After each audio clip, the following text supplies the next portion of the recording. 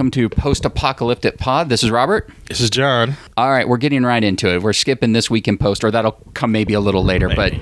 But conversation started with Avatar, so we are going... the pre-pod started with an Avatar talk, so we decided we had to turn the mics on. Absolutely. All right. Avatar, for anyone that doesn't know, is the highest grossing film of all time with, I believe, $2.7 billion. Wow. We are promised sequels, 2 through 5, starting December 2018. Oh, wow. It's right around the corner, actually. But think about this. I was talking about this. Was you have Avatar, biggest movie of all time. By the time we get the second one, we'll have already gone through a whole Marvel cycle. Right. Like, I want to say Iron Man started roughly about 10 years, maybe 2007. Something like that. So we've had all of those movies. We've even gotten a new Star Wars. We're going to have we're going to have 3 Star Wars films before this one comes out, because we have Rogue One December. Right. Episode 8 next December, when this one is supposedly going to be coming out. Countless, random Fox Marvel movies like Deadpool and stuff like that. We have gone through Harry Potter's. We're going back to Harry Potter. Back to Harry Potter. Revisit. We have a DC universe now, which will have had a Superman, Batman, Superman, Wonder Woman, and maybe even Justice League. I think Justice League. Part 1, and then a solo film by the time this movie comes out. And there was an article the other day where he alluded they might have to push. He's been writing this film. Wow. Basically, I think since 2011. He let it came out and was like, well, I don't know if I want to do sequels. Makes sense. It's like, but he wrote that making sequels in his head. A friend of mine had worked in the James Cameron compound. He was doing a documentary. So he just said that James was writing the whole time. And this was 3 years ago. He was going back and forth from Santa Barbara, and he had writing teams, which was smart. He has a team of writers on each one of the movies. So 2, 3, 4, and then he added 5 because the story is way too immense for us common people. So he's been writing and going through and refining it. And the last update I heard, the guy that played the Colonel, which no one's going to... I'm going to be terrible with any names that comes with this movie. I know the face. How about that? He said, I guess his part's pretty big in one of the movies. And he's like, yeah, I've read 75% of the scripts. But I don't know if he meant all the scripts or a script. And did he bail out 75% into the first script? Right. Yeah, I read most of it. It's fine. But as John was saying, it was, why is this film not in our lexicon? Why is it not Star Wars? I have no answer for that. Like, there's no... Like, I can't buy sheets. I can't buy a lunchbox. I can't buy anything from a movie that's sci-fi. Like, I'd get it if it was Titanic. Once again, another James Cameron. But that's not a movie that lends itself to toys. I'm not going to buy Jack and Rose. It is not. You're right. It's not. I mean, the thing about Star Wars for me, I completely understand why the merchandising is so big and so diverse for that movie. I mean, you have anywhere from, Boba Fett to Jabba the Hutt to Han Solo to Luke.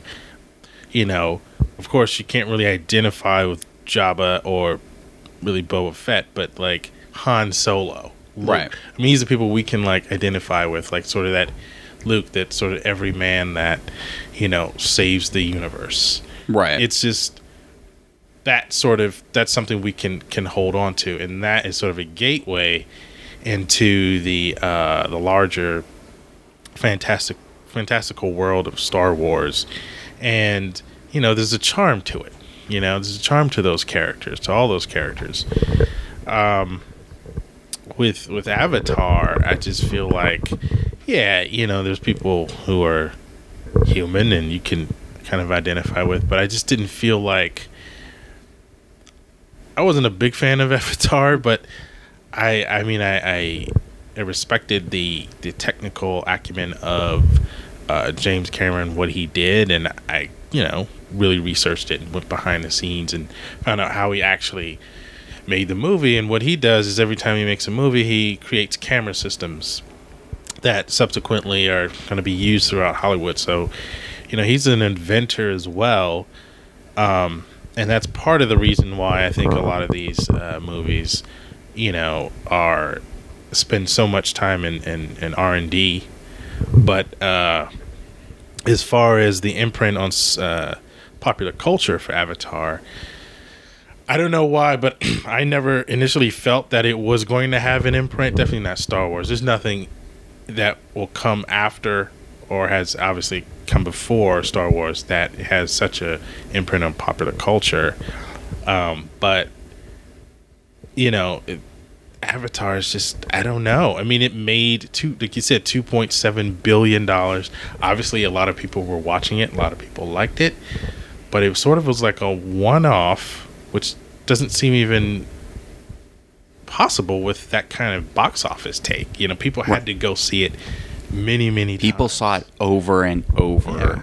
And I mean, I know a few people that like it. I mean, once again, this is not going to be a 2-hour shit on, Avatar session. It's more of that fascination of why does this movie not resonate? And like you were saying, it's like I read an article that James Cameron, he likes to solve problems technically. So in the script, if it has something fantastic, he has someone build machines as opposed to just trying to creatively do it.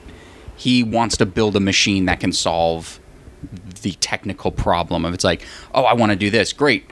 I built a plane that can film this one shot. And it's like, that's awesome. But it's still the movie. Yeah. It's like, yeah, it looked good. Yeah. And there are many, some different things and camera systems that we use today in Hollywood that were built by him, like in The Abyss, the sort of underwater camera he had in Titanic, those were built by Cameron, and his team. So, and these things don't just benefit Hollywood, but they benefit, divers and he's moving technology forward, and I respect that, but I feel like that's all he wants to do. And I feel like he's pigeonholed into making sequels to Avatar, regardless if I think he really wants to. Because I feel like we should have one by now.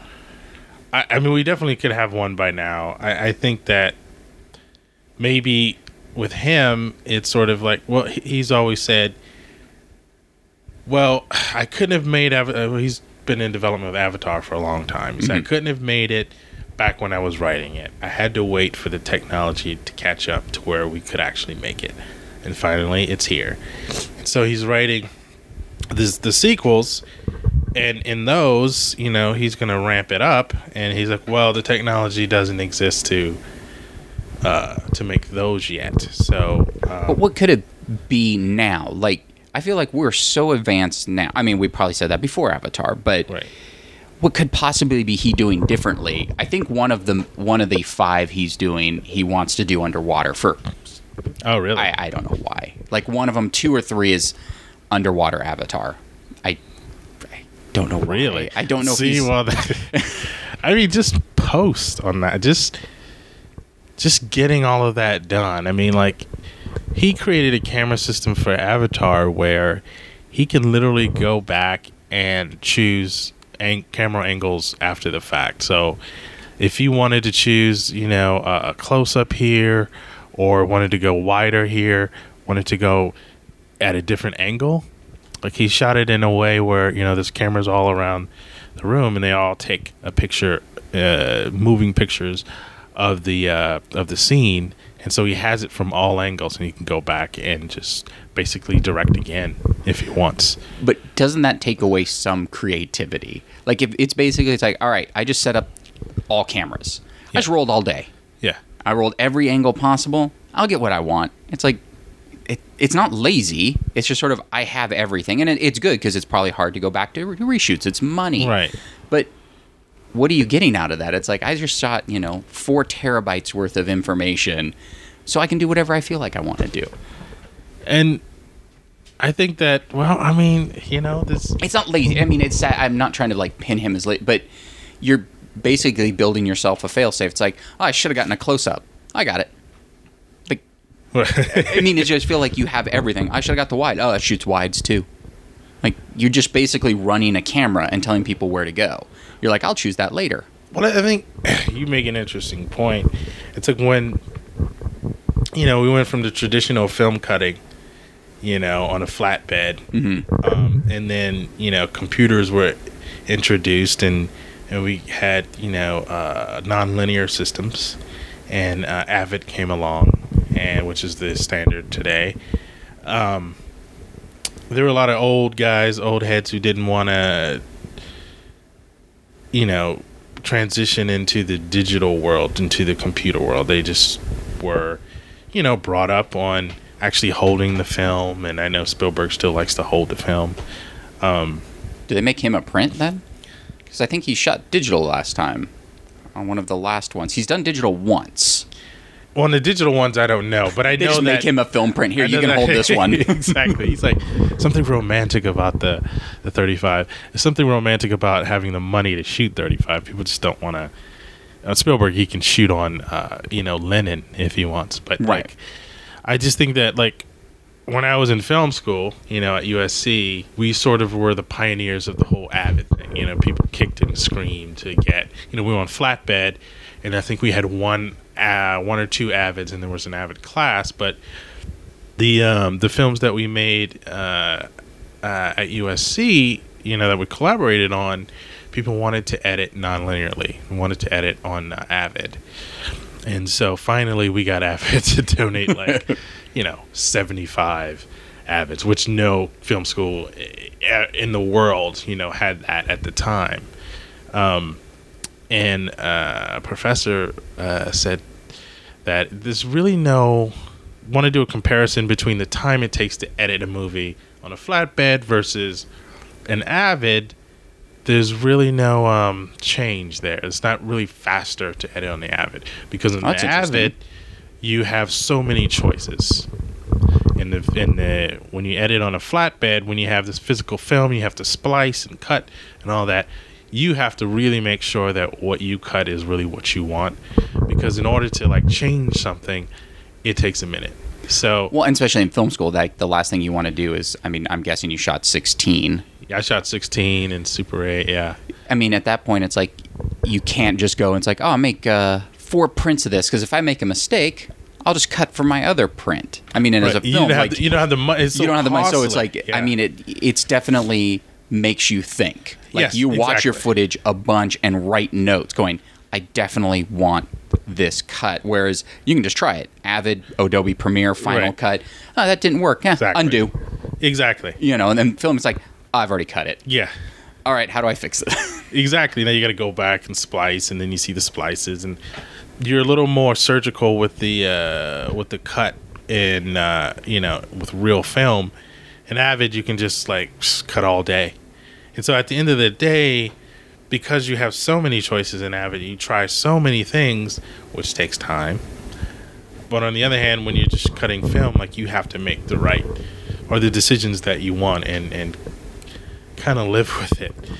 Otherwise it just takes you so long to get another cut. And so when we talk about Cameron and his infinite choices of angles, and cause you to second guess, every shot, because you're like, well, I want the close. Oh, maybe I'll do a medium wide here, or maybe no, and then you sleep on it, and then you want to go back and you want to do something else.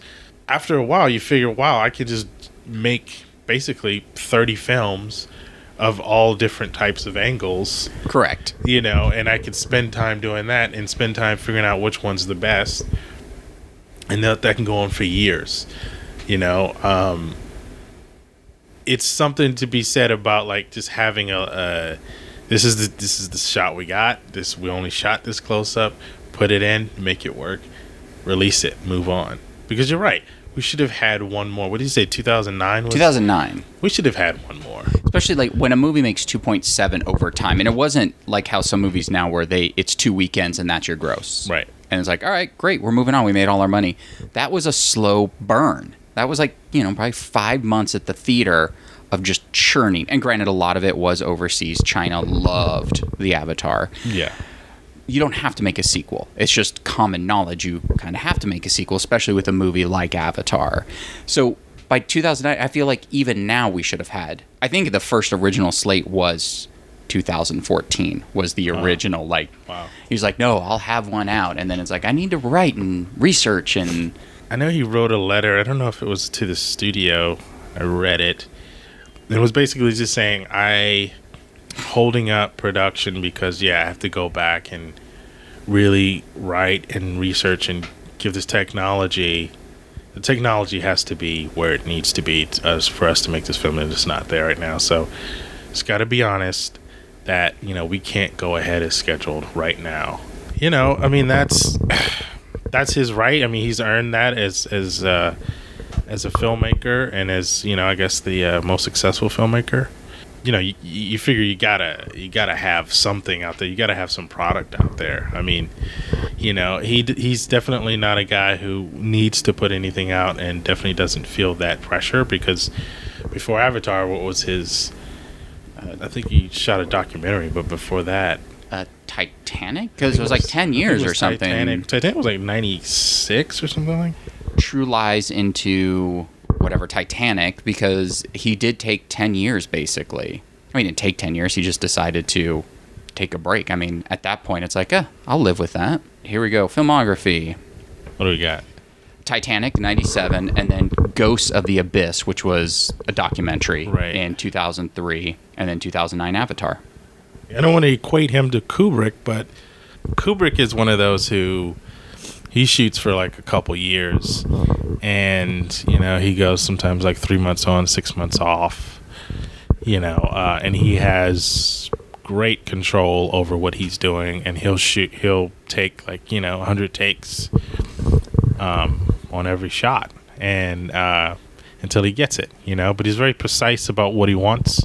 And in that regard, as film students, you realize that it's all about how much money you have to shoot something and how much time you have to shoot something. Kubrick was playing unfairly by just, I have as much time as I want, as much money as I want, and I'll just shoot as many, takes as I want.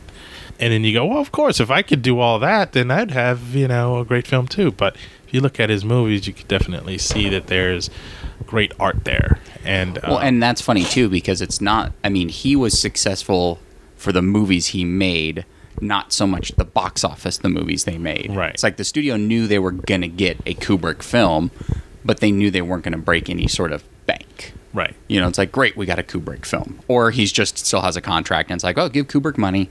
We'll just take it away from these other people. Yeah. Yeah, and that's the thing. No one's expecting Kubrick to make a sequel.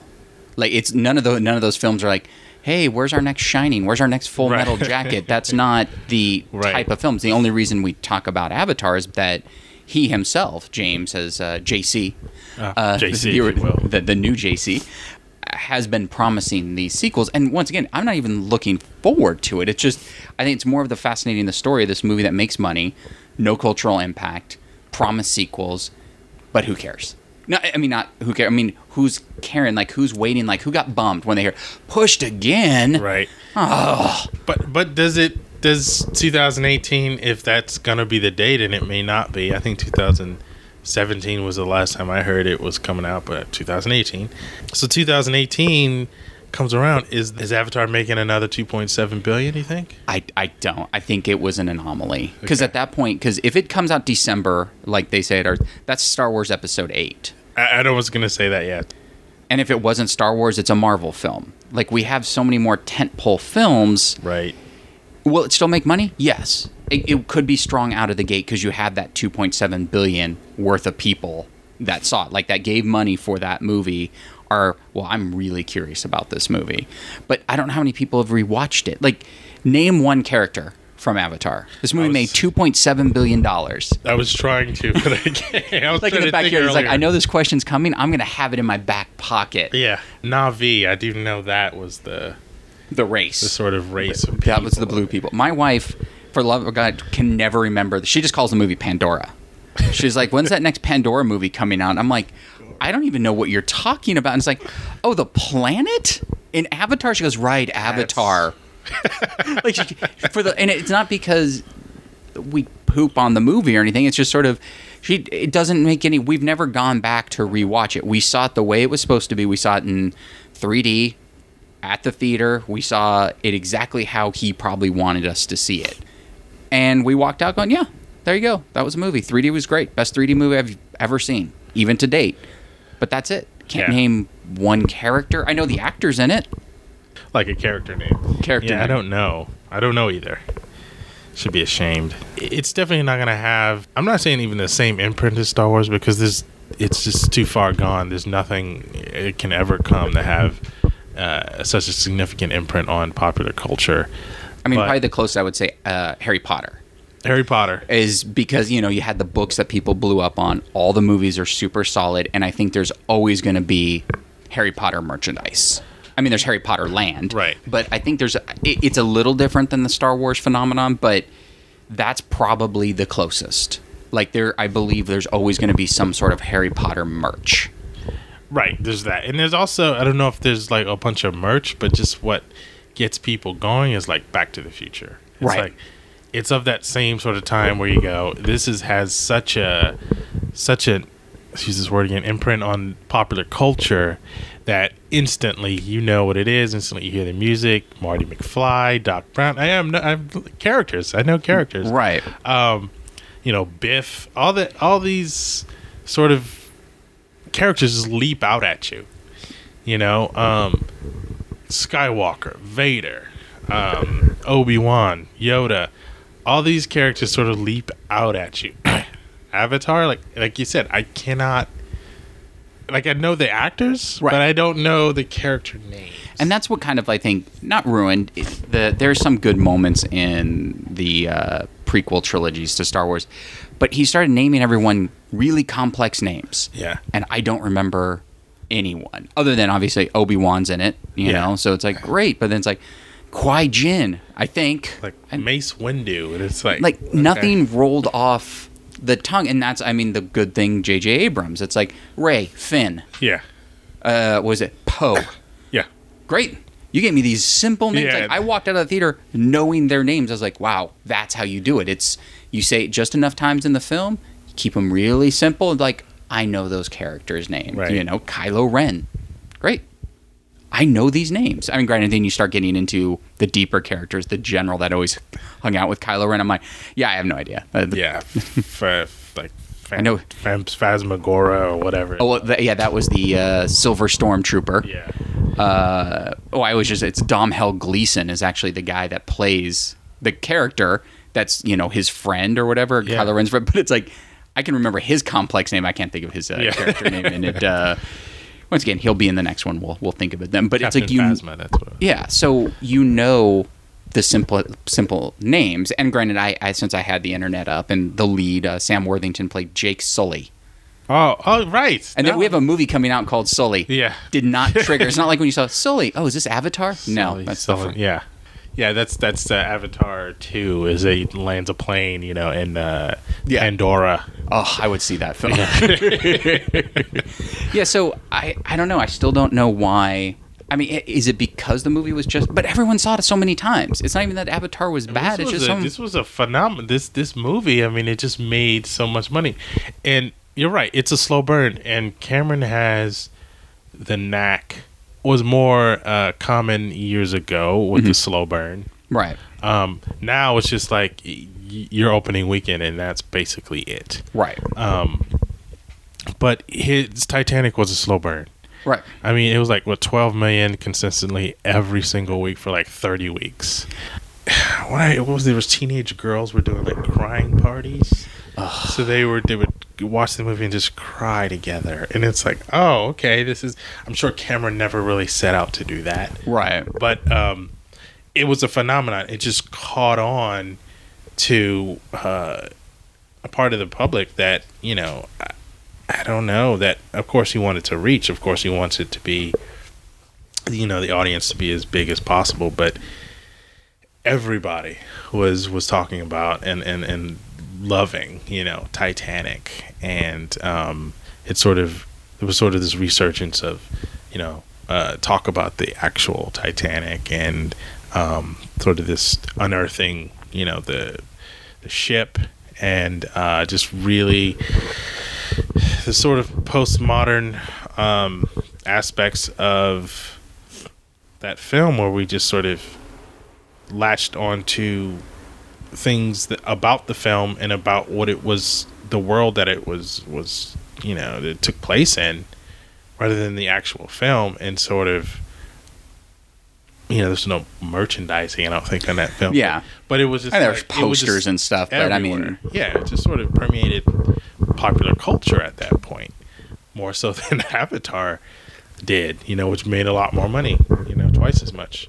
Next year they're releasing a 3D version of Titanic. Oh, really? Yeah. A limited 3D. I know he loves 3D. He is the champion of 3D, but it's like that movie's already had a re-release. It's like, are people going to Jones to, hey, sweet, Titanic in 3D? I guess that re-release though wasn't in 3D. I don't know why I thought it No, was. he decided he wanted to do Like a post-convert? Yeah, post-convert to 3D for that movie. Sure. Yeah. I mean, you're right. It's going to take more time out of his Avatar. Look, I got to get this done. Well, he just Cirque du Soleil is doing an Avatar show that he is sort of producing. That makes sense. Once again, anything is like, well, I got to go make sure they get my characters right. Anything to take away from releasing this film. I mean, once they probably don't even. They could have just, hey, we're going to make this great. But he feels like he probably has to be a part of it because you don't want to destroy the world. Oh, he's definitely not going to put his name on it if he's not, doesn't have control over it and make sure it's, the experience is what he wants it to be. And I wonder if that's sort of a mini testing ground. Let's see how well this does. First of all, I don't know anyone that goes to those type of shows. I mean, I'm sure that I know they do really well. They have a different show every year. Yeah. But maybe it's a tester. Let's get the Avatar name out again. Like, let's just see what people do. See if they're so excited they have to go see this Cirque show. I think Cirque du Soleil is I've never seen one. I know a few people who have, and of course they're amazed by it. But it's just like, that seems to be the perfect kind of thing for a Cirque du Soleil show. It definitely does. I mean, Blue people. I get it. Slow dance. Yeah. Climbing up stuff. Just sort of acrobatic, geniuses out there. It's crazy with the stuff that they do. And I think as a Cirque du Soleil show, it would be absolutely spectacular. Will it then generate this excitement for the second Avatar?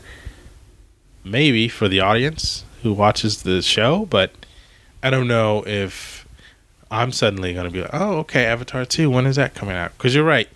Now, directors complain that if you're not making a tentpole movie, Hollywood wants nothing to do with you. Correct. That's all they're making. So when this thing is going to be released, there's going to be tons of like tent poles, and he's releasing it around award season. There's going to be other movies that are vying for the attention of the public. My thing is, like, this Avatar 2, I think it's going to do well, but what about Avatar 3, 4, and 5? I mean, is that... Because there's going to be one every year. It's like, I'm excited about a Star Wars every year because you're expanding that world. And yes, maybe Pandora will be expanded. But I can't imagine, once again, we can be completely wrong. We'll come back going, yeah, we were wrong. Right. But I can't imagine a 2 point, even if it didn't make exactly, it's like, oh, it made 2.4. I can't imagine each film making $2 billion. Right. The Force Awakens, which just almost made it. Yeah. I think it was like 1.9. It almost reached, and that was a movie everyone wanted to see. And we were hoping, the only thing it beat was the Titanic record. Yeah. Domestically. Will 2, 3, 4, and 5 do 2.7 billion?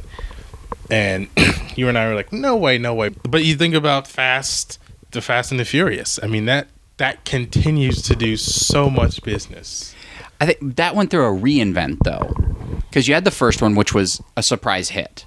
That was a surprise. I think everyone expected Avatar to do okay. It was James Cameron's big tentpole film, sci-fi. This was an indie car film that came out that did well. Right. I saw 2. I've seen, I think, all of them in the theater except Tokyo Drift, which I saw in a hotel. Okay.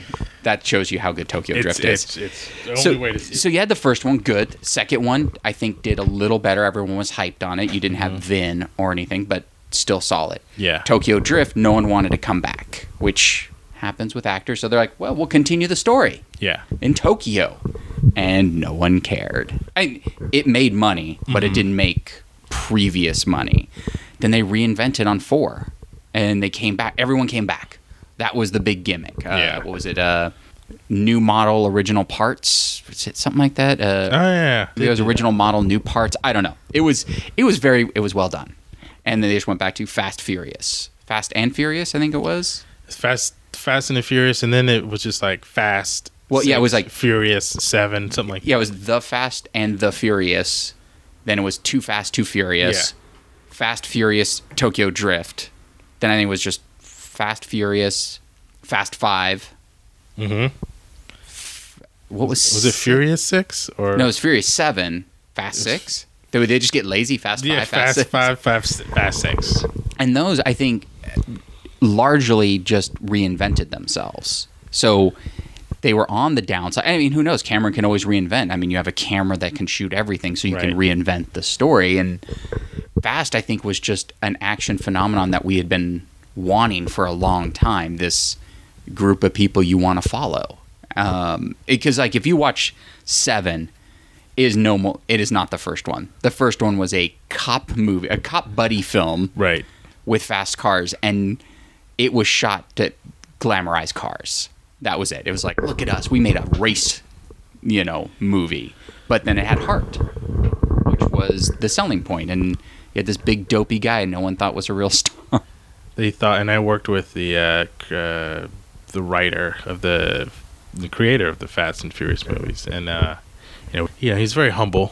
But today I'm just like, wow, he must look at this stuff and go, I created this thing that's, several years later is still not only still like a phenomenon, but it's gotten bigger and bigger and bigger. And I think that there must have been some sort of leak between our G chats, because before all this happened, we would always say, what if The Rock were in it? What if Jason Statham were in it? And all of a sudden they're cast. Right.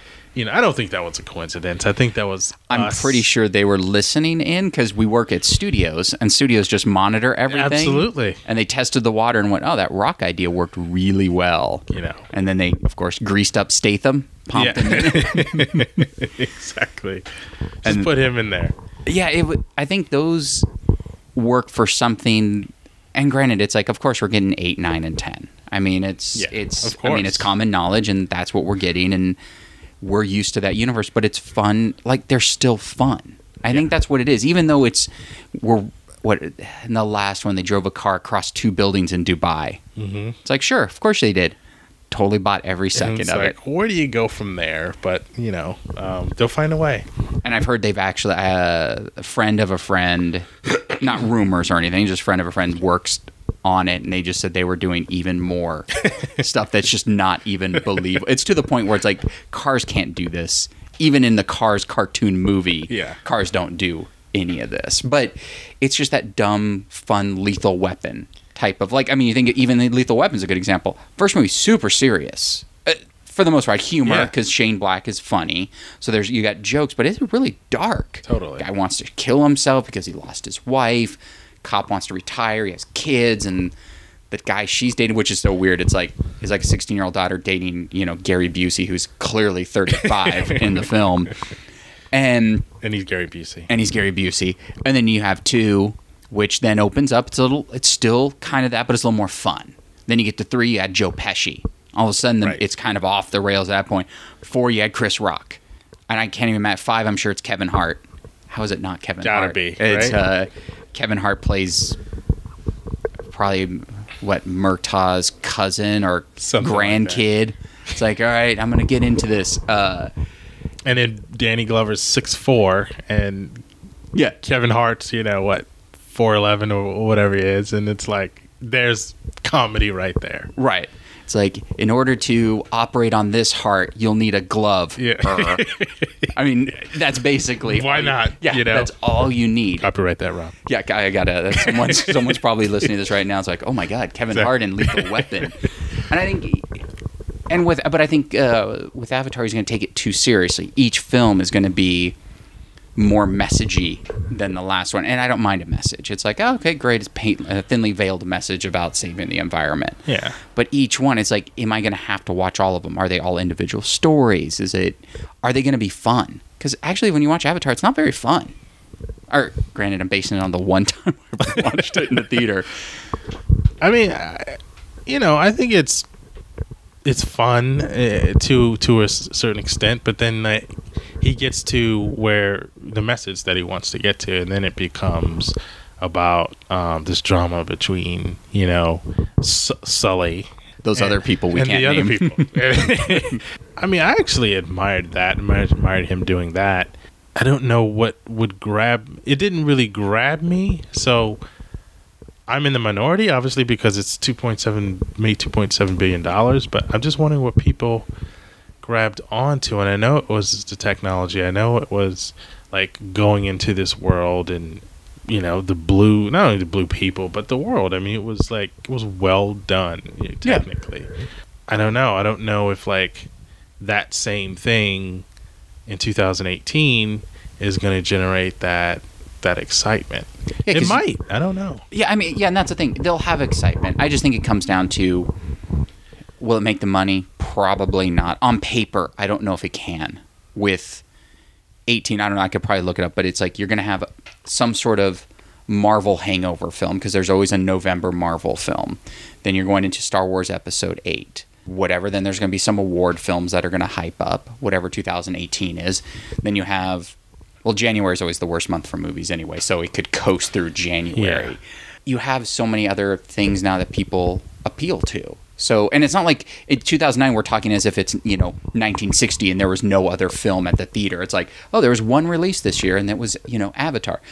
Avatar came out, and there were other movies that were out that year. It just struck at the right time, sort of like the first Fast. If Fast came out later, maybe it wouldn't have done so well. Maybe it would have just got buried with the summer movies. Like, oh, there was that car movie no one cared about. Or they would have maybe made a sequel, because even if it doubled, I think their budget was 20, and they, of course, made, I think, 150. So, of course, there was going to be a sequel no matter what. Right. I just wish I understood the motivation of even sequels now. Not sequels in general. I mean, I'm already over that. I've accepted that in my life, in my lexicon. The fact I think he's building it up. It's like, can it even be good after 10 years? Like, I mean, when you talk about it every year, oh, I'm working on it, but it's just too big and too great. I mean, that's him hyping himself up, which I understand.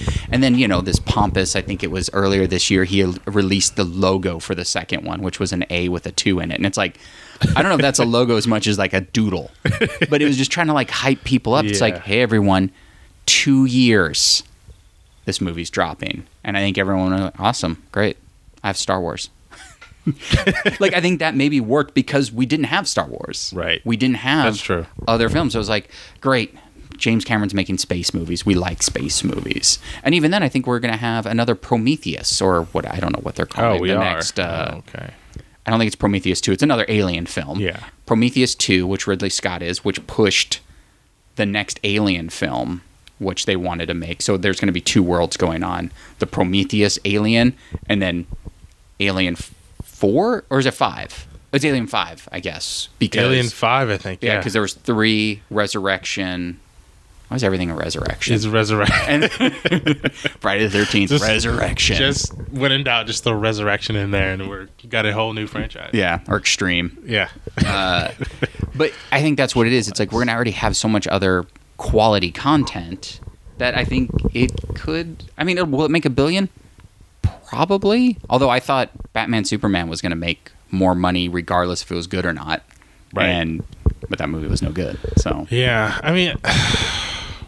The only thing is, like, Cameron, I like, if I were a betting man, now not really, but if I were a betting man, like, I don't know if I could bet against him, though. Like, he always seems to hit. Like, a movie about the Titanic.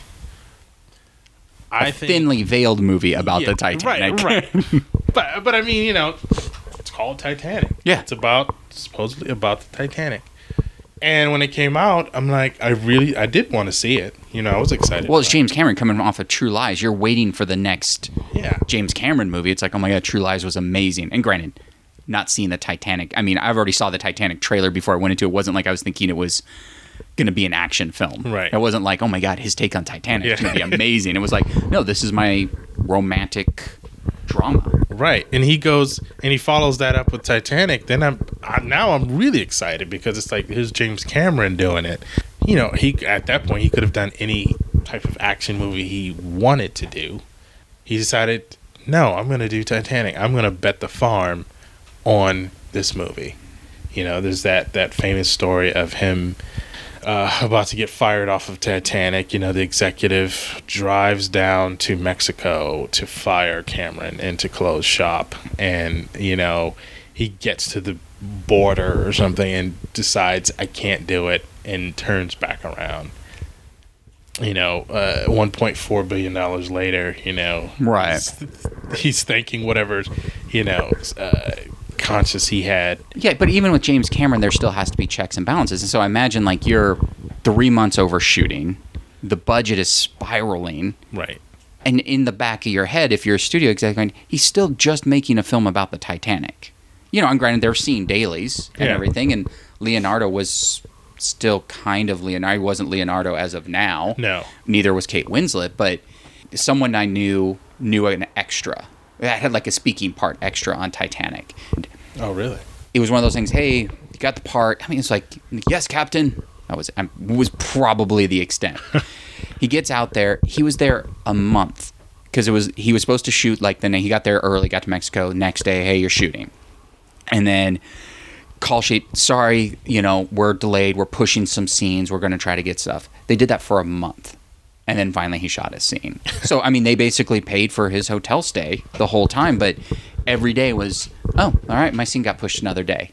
So I can imagine like the studio going, we're literally paying for a guy who has one line. I mean, I'm sure it wasn't. Obviously, that was the reason why this guy was going down there. It's like, This is one extra. We're losing fortune on. You have this movie. It's people are getting sick and it's water, and it's just this idea of this movie. And yeah, it was grateful that he didn't turn around because I'm sure he would have been fired had, especially in retrospect, it's like This movie made, $1.4 billion and no one saw that coming. I don't know if it was that it hit the right time because it's just, once again, that's one of those movies I've seen twice. Saw it at the theater. I think I revisited it and went, yeah, it's okay. That's one where you could probably still do another passive editing on. You could trim probably another 30 minutes on that movie. Yeah. Cameron, I think he's edits or co-edits all of his movies. So on that movie, he had on his Avid, I think he had a razor taped to the screen, to the monitor, and a note that says, "Use if film sucks," or something like that. So. Yeah, but he didn't use it, so he clearly thinks that movie was great. Regardless if that's true or not, that's a great story. Yeah. Because, I mean, I can imagine after that much time, you get through a final edit, you went, oh, God, I've just spent $200 million on a boat movie that didn't work. And no one had ever spent anything close to $200 million on a movie. I mean, that was just unheard of. Now it's like... That's standard. That's a Marvel film. Exactly. But you're going to make your billion instantly. But it's so funny, too, because the studio was just like, well, we had True Lies, we had Terminator 2, we had Alien. So it's like they just let him roll, like with that thing. It's sort of like the Wachowskis. Yeah. It's like, you gave us The Matrix. We're going to keep giving you... granted, they raise all their money, though. So it's not like the studio's giving them $100 million to make Jupiter Ascending, which no one should give anyone $100 million for Jupiter Ascending, which I saw. Is oddly enough not in Hate Watch. Okay. you actually... well, no, I didn't love it, but I'd have to watch it again. I don't remember it. All I just remember, it's Channing Tatum on rollerblades and being able to control bees. I don't know. There was a lot of... See, I didn't see that movie because of what maybe you told me about it and what the reviews were, but I do remember seeing the trailer and just kind of really being excited about it because it didn't lend itself to the things that you're saying, like the whole Channing Tatum, the weirdness of that. Like, the way the trailer was cut, I was like, wow, this seems like it might be something good. Like, I want to see this movie. The thing, it's like, it's so, I mean, it's easier to go after Cameron because he comes off kind of like a dick. And I don't know the Wachowskis. I never really see interviews with them other than during The Matrix. I think probably the DVD feature because everyone owned The Matrix DVD. Right. That movie should have made $2 billion. But they make interesting movies. Cloud Atlas, I'll stand by it. I watched it. It's easily a hate watch. So easy to watch that movie and just... But they're doing something very original. That movie makes 0 sense, but I was with it every step of the way. I mean, you had Halle Berry, Tom Hanks playing the different characters in different times. Yeah. So, granted, there was one where they were all Asian, which was kind of came off vaguely 1950s, where you're like, ooh, I don't know if you should be playing Asian. I don't know. I feel uncomfortable. I'm not Asian, but you had a thing, 1976, 2000, I think it was 2013, then 7 Moons After the Fall was a time period. I was like, okay, sure. I'm on board still. Everyone had a story, and it was really, really... Yeah, because it was the 1800s, 1976, the 2000s... Naturally. The future, and then the 7 Moons After the Fall. So I don't know if that was... I don't know where that actually took place. Movie was bizarre, but they did it. They made something original, which we all bitch and moan about having originality, and then we just go see the next Marvel film. Right. And once again, Marvel films are great. Not bashing them in any sort of way, but all we want is original films, and all we do is go see the same sequel that comes out already I'm like, all right, Doctor Strange in a couple months. I'm actually really excited. Yeah. I don't know. I mean, that's what, and that's why they're just pouring money into these tent poles, because they know people are just like, you know what, I'm just gonna go see a Marvel movie, because you know what you're gonna get. Like, Marvel, I think they've sort of, for the most part, not every time, but for the most part, have mastered the interplay between the superheroes in a way that, you know, is charming, is fun, is takes you into that world, and in a masterful way. I remember seeing the Avengers. I like Joss Whedon, but I don't care who you put in there. It's like, I don't know, they're gonna really be able to put like Iron Man and the Hulk and Thor and all these characters into, you know, a space together and make me really feel like I know who these characters are. Or even follow them. It's like, am I going to follow each storyline? Right. And I remember leaving that movie going, wow, he did it. Like, that was amazing what he did. And just to have these guys interact with each other was amazing. But also the world and everything, I thought was imagined very well, which I don't think is always the case. When I'm thinking about it, I just thought that would it be interesting to have, like, you talk about Fast and the Furious, of how it's going to get more and more ridiculous, of having like a cross, like a mashup of Fast and the Furious and Transformers. If like all of a sudden, I feel like we're almost there. Yeah, those cars are gonna, like, we need stronger cars, and then all of a sudden it's like there's a Transformer there. It's like Bumblebee in there. Yeah, they drive off the plane and and then the robot flies down carrying the Rock, or the Rock's carrying Bumblebee down. See, I mean, I'm excited about this movie. Like, I want to go see. I've painted the perfect word picture. Yeah, exactly. Yeah. Oh my god. I think eventually, I mean, we get to that point where it's like, all right, well, Transformers Last of the Night, or whatever the new one is, didn't do well. Yeah. All right, we got one more Fast in us. We could do Fast 11 / Transformers. Totally. We're very close to that point. I would like to see that film, though, because, I mean, I would rather see the Transformers used that way. Hey, it's a heist film, but we got specialized robot cars. I would too. And the thing is about Transformers, if the last one, I can't remember if it was the last one that I saw, but the last one that I did see, but it was so unwatchable. And I was just sitting there just like turning in my chair and twisting in my chair, because that was my favorite cartoon growing up. And I mean, I don't really know if you have to do much for me to make me enjoy it, because they just have to be what they are, and it has to be a fun sort of well, and that was the thing. It's like the story, robots, like, but it was like, I don't know. first one. I think I've only seen the first one. Maybe I saw the second one. No, I definitely saw the Mark Wahlberg one because it was on TV and it was terrible. Oh, yeah. But I believe that, the cars turned into robots. They did a great job. Technology got us to the point where, oh my God, the car turned into a robot. But that's all they're giving us. There's no story. And I think, what is it, Greg Berlanti on all those CW shows, like the biggest thing is, I think it's 3 H's, which I can't think of the third H, so I'm just going to say action. But it was heart, humor, and action are like basically their motto at the CW. And I watch the CW shows like The Arrow and Flash, and it's true, there's heart, there's humor, and there's action. And I think with Transformer, there's no heart, humor, it's just action. It's, if there was like a pie chart, it would be 90% action and then 10% everything else. There's your heart and humor, because they'll have a couple jokes. Right. And I think that's it. I think with that, no one ruined any sort of childhood. My childhood was fine.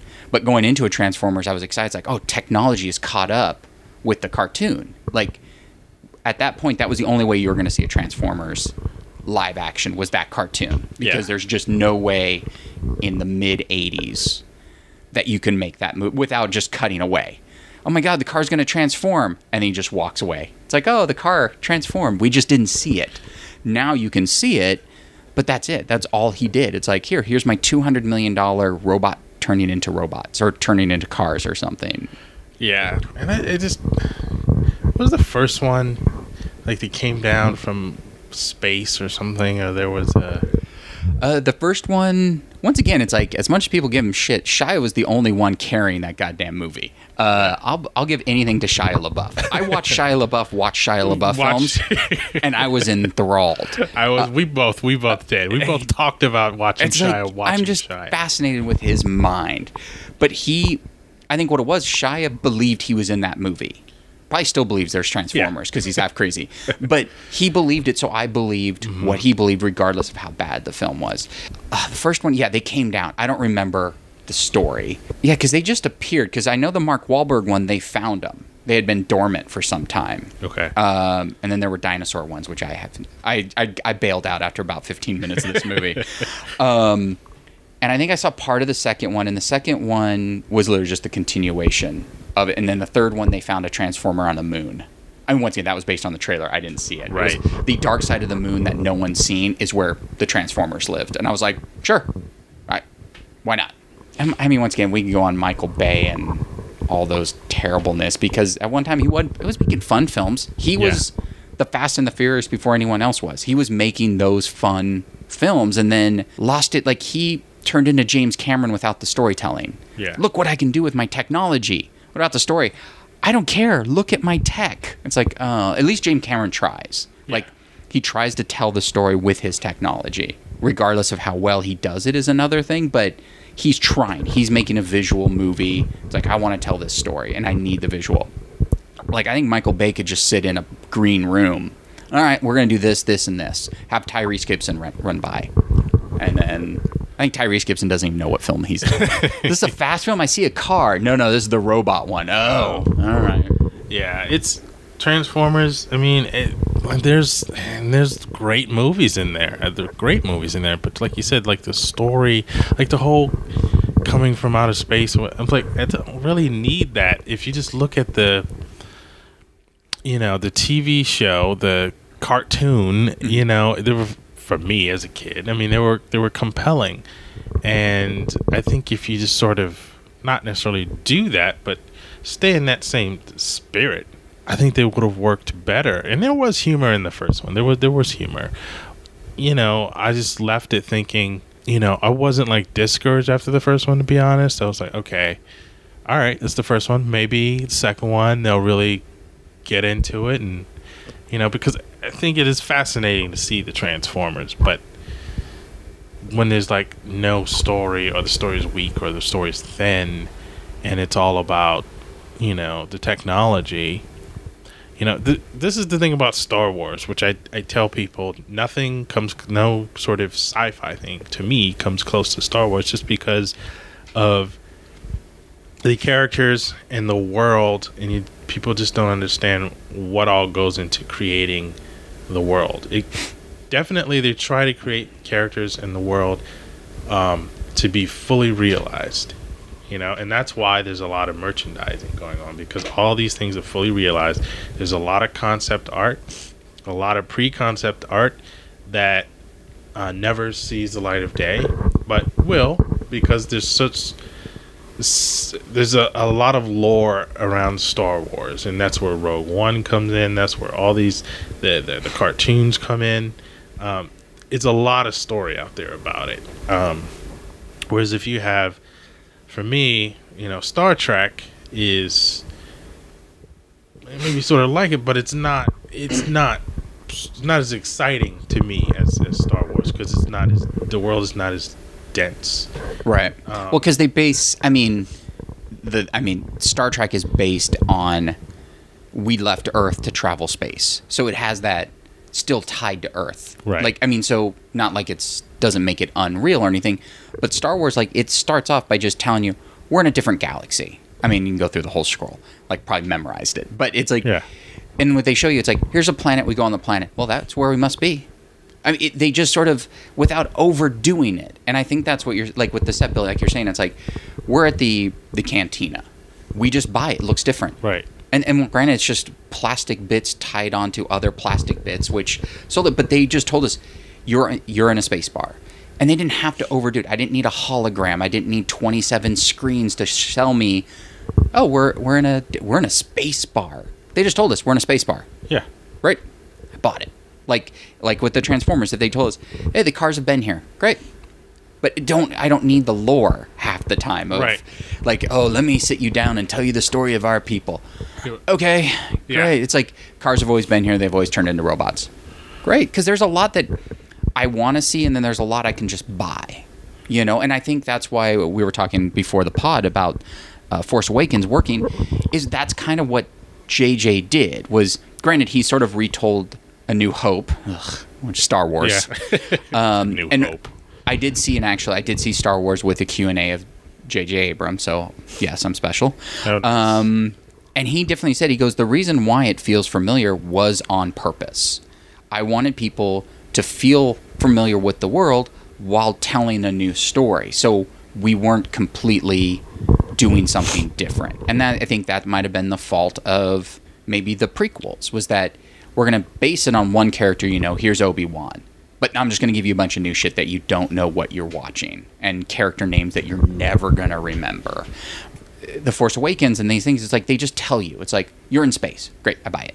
I can totally buy it. And like you're saying, the design. Even as a kid, somewhere in a box somewhere, I have the production art from Jedi, because they sold it in a bookstore. I have all these stills of the production art, the stuff that never made it in, because it was like building this world, regardless if you were going to see it. It was kind of like, here's what the planet would look like. We may never see it, but this is the idea. And then maybe you see the planet, then you cut in, and it's like Endor. What they showed a planet, and then we cut to we were in Redwoods, the Redwood Forest in California, and you saw a character dress up as an Ewok. I'm like, all right, I guess I buy it. You need immersion, but you also don't need that much. You just if they buy it, I buy it. And that's the thing. You don't need that much. I don't need a backstory. I remember I actually had the script to Transformers before it came out, and I was reading just an outline fight. It was like excuse me. It seemed like it was 500 pages or something, but it's such a dense script, and I was like, "Is this Transformers really? Does this need to be?" But it was this whole backstory about space and the planets and where they came from. And I just remember, I think, watching the movie, seeing that and going, I don't need any of this. These are cars that transform into robots. And he's trying to make it Shakespeare. Yeah, exactly. Let me just tell you the immersion. It's like, look, I've figured, I don't know, I never even questioned as a kid. It's like, wonder why they turned from cars. So what's what's the soul of it or whatever? Because it's like, so this other planet is just cars that turn into robots, or robots that can turn into anything. Once again, I don't need to know. Just, we're there. Yeah. They just happened. Or, if you want to go, they crash landed here 25 years ago. Okay, great. I'll buy it. I don't need any more. They're going to turn into robots? Yes. Great. Just that. They crash landed here 25 years ago in the movie. Right. Hey, I'm not gonna buy it. Like, if you give me this whole backstory, I'm not gonna go, oh, okay, now I get why they're turning in the. Okay, now it really makes sense. Like, this really could happen. I don't care. Right. I already know it can't happen. You know why? Because I drive a car that doesn't turn into a robot. Exactly. It's like, come on, I'm in a movie. I'm just show me the thing. You know, it's like, get to it. But this whole backstory about why, and it's us against them, and it's like, it's really not us against them. It's like the Autobots and the Decepticons. Like, there's a war there. Let's get into that. Yeah. And we can have people peppered in there, but like, that war is what I'm interested in. And, you know, I couldn't Michael Bay, I just couldn't decipher between robots in the first one. Like, I didn't know who was fighting who because they sort of looked similar, and it didn't do a good job of really differentiating. Like, in action scenes are really hard to shoot just because you need to orient yourself, or the audience needs to orient themselves to where we are, who's fighting who's winning. You need to track that. You need to figure out a lot of things, you know, and the camera's always moving, and people are always moving, and there's a lot of action going on. So it's really, really, really difficult to shoot those scenes. Now, when you have CG robots, I think it's definitely a lot more difficult, but you do have control over how they look, you know, the color, the design, and everything, so that when I'm looking at very, very fast, and those fight scenes are very fast, 2-second cuts. Yeah, and they got, you know, people, Transformers just coming at each other really, really fast. I've got to know instantly, okay, this person or this character and that character are fighting. Who's winning? I don't know. Like, I didn't know. Like, Transformers one. Yeah, like at the end, I'm like, okay, whatever you tell me, I guess. And that's that was the thing too, is that he almost overcomplicated the design. So the car turns into a robot, and it looks like a complete robot. You don't even see the tires anymore. You don't see the windshield. And once again, you couldn't have it as cartoony as the other one, where it literally looked like they just put a truck face on a robot. Right. But you just couldn't. Like, they turned into robots. You didn't even remember who anyone was anymore. And it was like, they all had weird voices. And you're like, okay. And then, like you said, the fight scene. So you had 27 robots fighting on top of buildings coming down. Yeah. And you're like, I have no idea. Like, glasses flying. And I was like, I think the robots are winning. And then I think, was it the second or third? There was an old one. I was like, they get old? Why do they get old? Like, they had an old man. That is true, yeah. They were, they went to a museum. And one of the planes was a Transformer, and it was old. And they gave it an old man voice. I'm like, why would it have an old... But in the cartoon, I would buy it. It's like, all right, it's old robot or whatever. But this was like, why would the robot get old? I mean, so they age? So there's a life cycle? Like, you almost open more... Because then when you start thinking about that, I'm already out of the movie. Like, the minute I'm watching it going, why is there an old one? Why does he have an old white beard? They get beards just like us? This is weird. And then all of a sudden it's like, all right, I'm out. I guess I'm completely out of this film now. But I think with him, it overcomplicated it. It was just like, made the robots too robotic. Like, I have no idea what's going on. I don't. And then, like, the portion size was weird. Like, that car that's a car size went to 4-story robot. And it's like, where did all those parts come from? You know, it's like, mechanically, where did everything go? That's what I'm saying. Like, when they transform, all of a sudden it's this like over-designed robot where it's just like, it's crazy the amount of new parts it seems, that suddenly are on the thing. And it's like, well, no, it can't be like that. It has to be like organic. It's never organic to have like this Volkswagen Bug to be this, you know, bigger robot than what it actually would be if you were to take the parts and actually make a robot out of it. I would like to see something a little closer to what would actually happen if you were to, you know, make this sort of thing where you have a car change into a robot, than to have it suddenly be, you know, 8 stories tall, and have a bunch of other parts on it.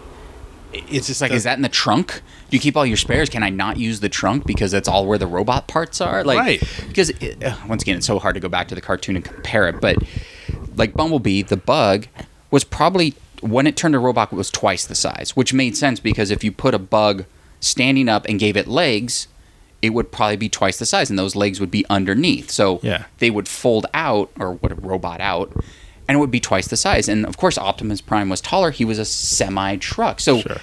but now I just feel like they're 3 stories tall, and it's like, I get it. It's future space tech. Still made no sense. Like, I watched that just going, oh man, I wish I could watch Jupiter Ascending again. Yeah. This movie makes complete sense now. Wow. Yeah, it just went a little too far with it to say, well, we got to make these robots huge and big and just have them just basically, because there's other tent poles out there, it's got to be bigger than those. Right. So, but there's something to like having them be at least half the size that they were, still menacing, still fast or whatever. Put the voices in there, do whatever you want to do, but like sort of have a fidelity to the Transformers of old, where it was like, okay, this truck, the semi, can change into Optimus Prime, and I kind of see that. I see where this can actually happen.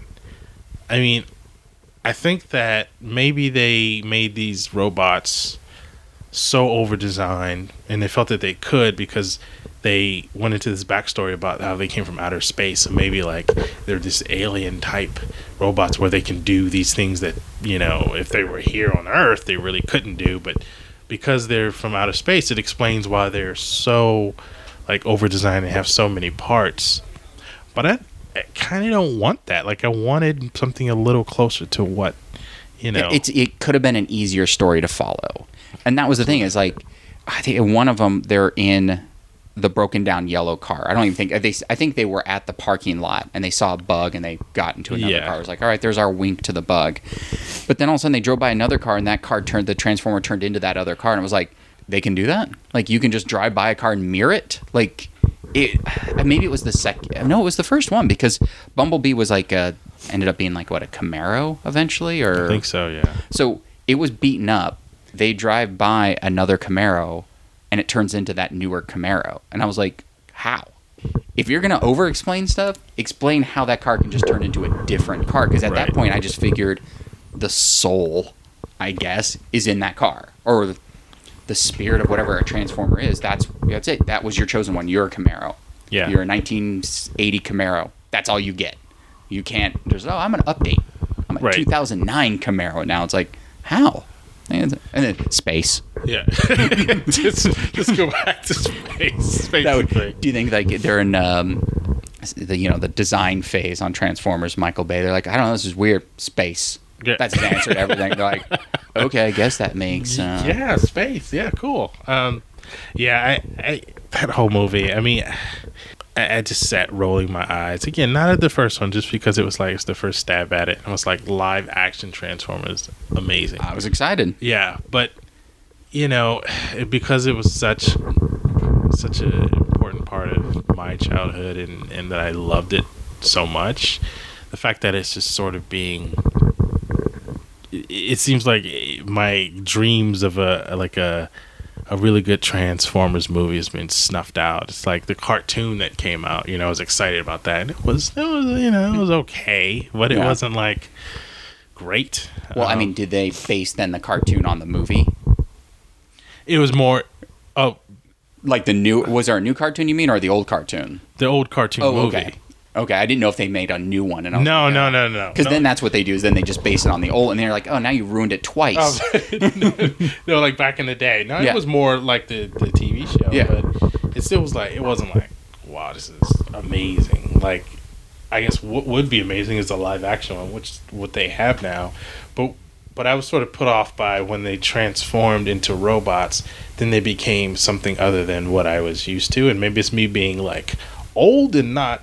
Right. Not one. But still, story is story. Like, I mean, I'll give up for a sequel or a remake. If it works, it works. That's all it is. It's like, look, we can't own what we owned as a kid, and there's only feelings. And sometimes it's like, yeah, maybe that Transformers movie would have been good. It's like, you would have still loved the cartoon more, or it just would have been like, God, I wish they could have. You had a roadmap. I think that's what it is too. It's like, you have a roadmap. You have comics. You had the series. You had the movie. Just take the essence of that and make it, as opposed to, well, it can be anything, and they just sort of like, well, we'll discount everything and make our version of the Transformers. Right. Yeah. I didn't like that. It just like they didn't really interact the way they interact in the TV show, which I thought it was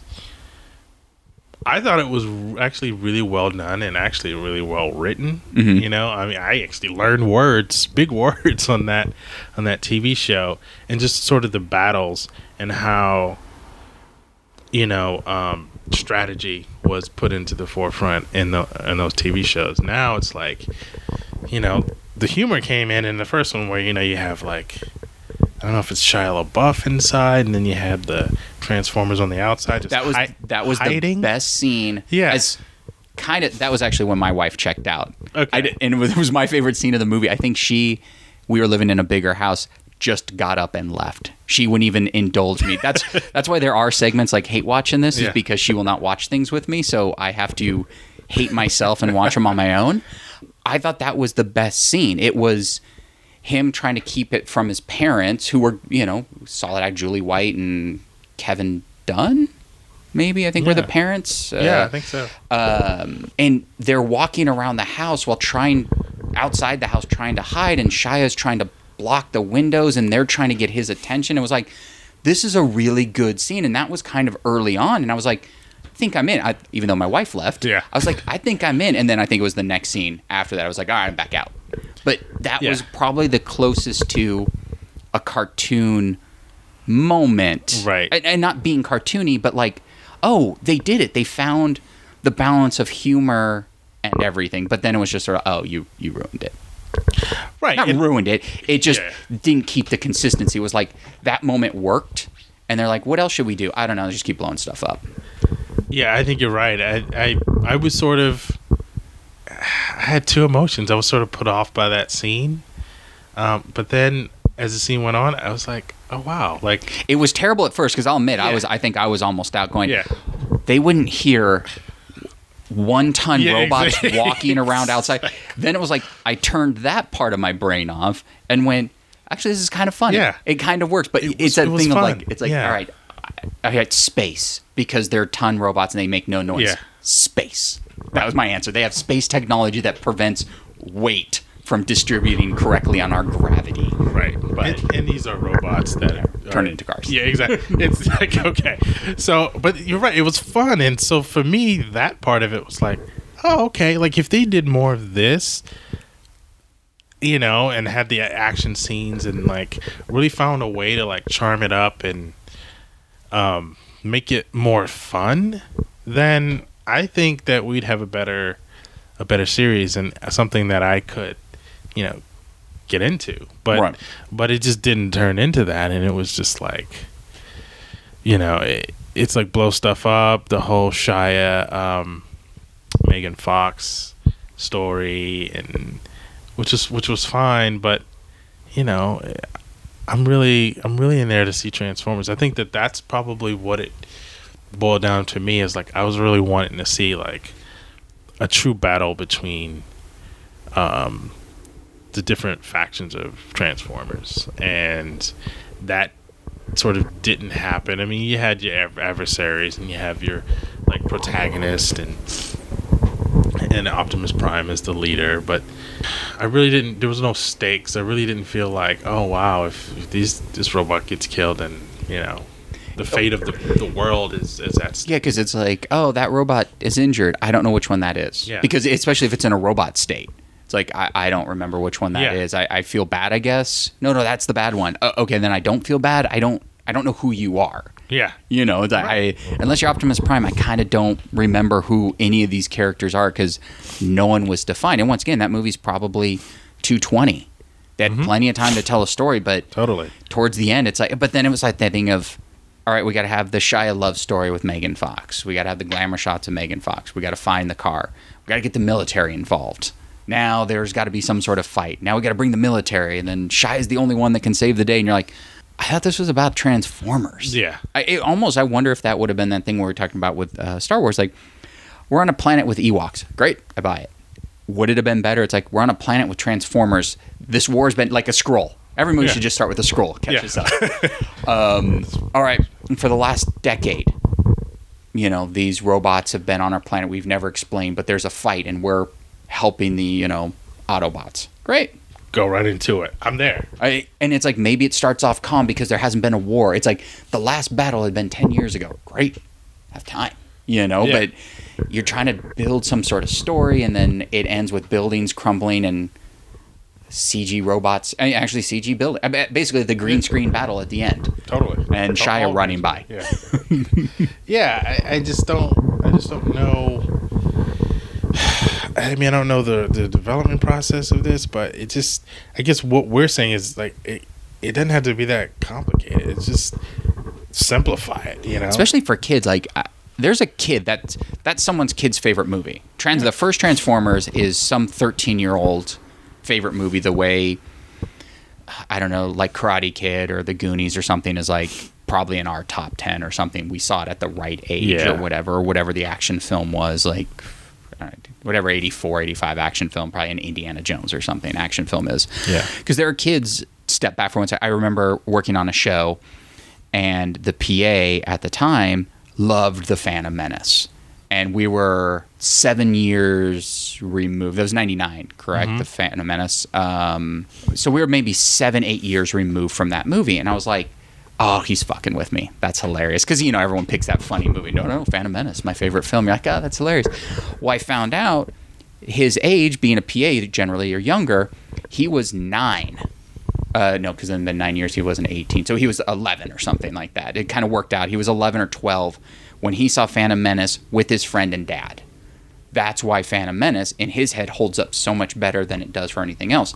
I would like to talk to him now to see what his thought process is. But I've no longer talked to him because the minute he said Phantom Menace, I fired him. It's like, you can't work here anymore. Sorry. We're done. It's like, I have standards. I have to work with people that are quality. So I get Transformers as some kid's movie, and in 10 years, they're going to start a podcast and talk about how movies are ruined and nothing was as good as Transform. I doubt it. I can't imagine that happening. Never know. And you always try to look at it that way. It's like, how would 13-year-old me like the Transformers? And the only thing, and lucky enough being our age, is that we can go, well, I know how 13-year-old me felt about Transformers, the animated movie. Right.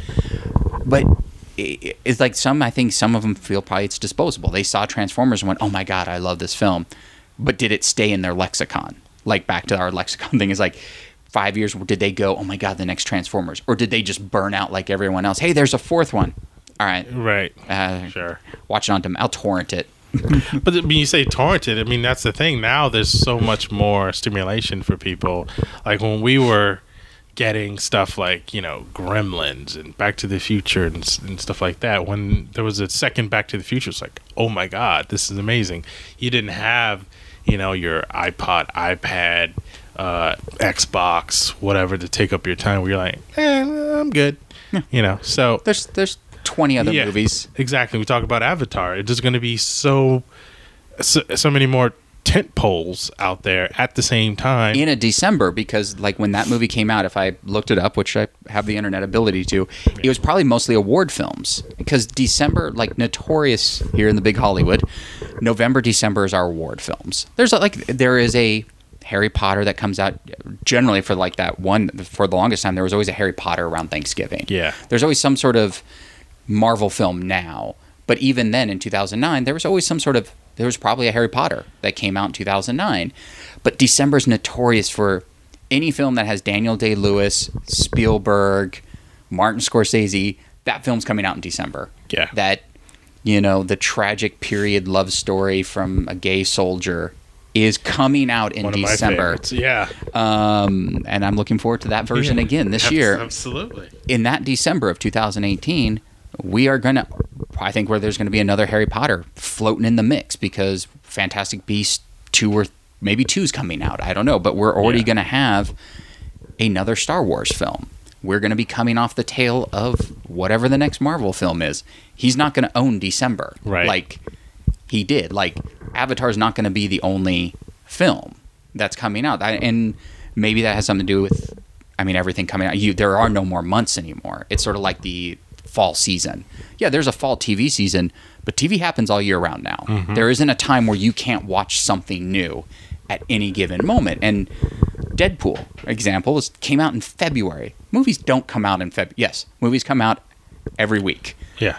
Action films don't come out in February that people want to see. That's when you release the, Steven Seagal film. Not anymore, but February's like, look, we're just going to put this film. There used to be a thing where studio used to bury films. The only month now when studios bury films are January. January is just a notorious month where they just, like, what is it? The next vampire film. I sent you the trailer. Come on, John. Oh man. Kate Beckinsale. Oh, the Underworld. Underworld franchise. Yeah. Trailer came out and I was like, this movie looks pretty good. I remember watching these, and it's like very good. January. Oh. But once again, that movie will do okay because it has a lineage to it. It's like it'll make its $20 million back or whatever. But January is where you have maybe one award film that was released one day in December so they can make the award mark, and then it'll come out in January so people can see it. January is like the death month still. Like there'll be a couple things that pop out like, oh my god, it did 2 weeks in a row at 6 million. It'll consider it a hit. But there are no more dead. So like him trying to go back that December, I can imagine him maybe thinking, maybe I should go to January. I can own January if I come out. Although you want that holiday money. He has to just suck it up. And December 20th is when Avatar comes out. Do you really think that Cameron is even worried? Oh no about this is I'm talking in the frame. I'm saying it as if I'm James Cameron, but I'm also saying it as if I'm Fox Studios. Right. Going, oh god. And two, it's like Fox and Fox basically they're going to be competing against Star Wars, which is their own. That's true. Fox basically going to go, we're going to be cashing a lot of checks this year. We haven't cashed checks in a long time. Well, but I guess it's Disney now. Oh, right. Oh, right. Yeah. What am I thinking? Yeah. Disney's like, screw you. We have it all. Fox is just going to hold down their head. Remember when we owned Star Wars? Exactly. I think that's what they tell each other the whole every day. They're like, look at that Star Wars. On the Fox lot, how the Star Wars stage. There's on the Fox lot, they have a couple murals up. They have the Die Hard mural, which is awesome. I mean, it's the size of a stage. You have a Simpsons one. They put up Young Frankenstein last time I was on the lot. It's not on the stage, it's on the side of the building. Oh, really? I haven't seen that. Do you know where Modern Family? Yeah. The office? Stage. It's It's not the Modern Family stage, but where you enter the production office, it's on that back. Got it. It's just all of a sudden they put up a Young Frankenstein mural. And then there's this awesome one from Empire on a stage. It's Luke and Vader fighting from Empire. And it's amazing. But it's also got to be the worst thing ever. Yeah. Like you pull onto that lot and it's like now it's like yeah. Oh, speaking of which, we went to the lot to see a screening. I have no idea what we saw. Must have been awesome. The hard life of someone in the Producers Guild that gets to see free movies that he no longer remembers. On the Fox lot, back to Avatar, and it's $2.7 billion.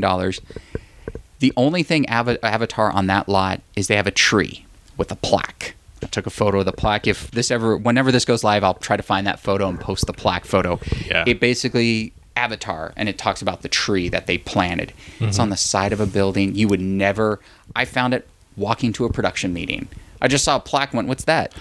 Avatar. There's literally a tree. You mean the one is kind of on the ground? Yeah. The $2.7 billion movie has a plaque on the ground. I remember that. Yeah. There is a Napoleon Dynamite statue on the Fox lot. That movie made $30 million or so, maybe $100. I don't know, because it was indie and everything.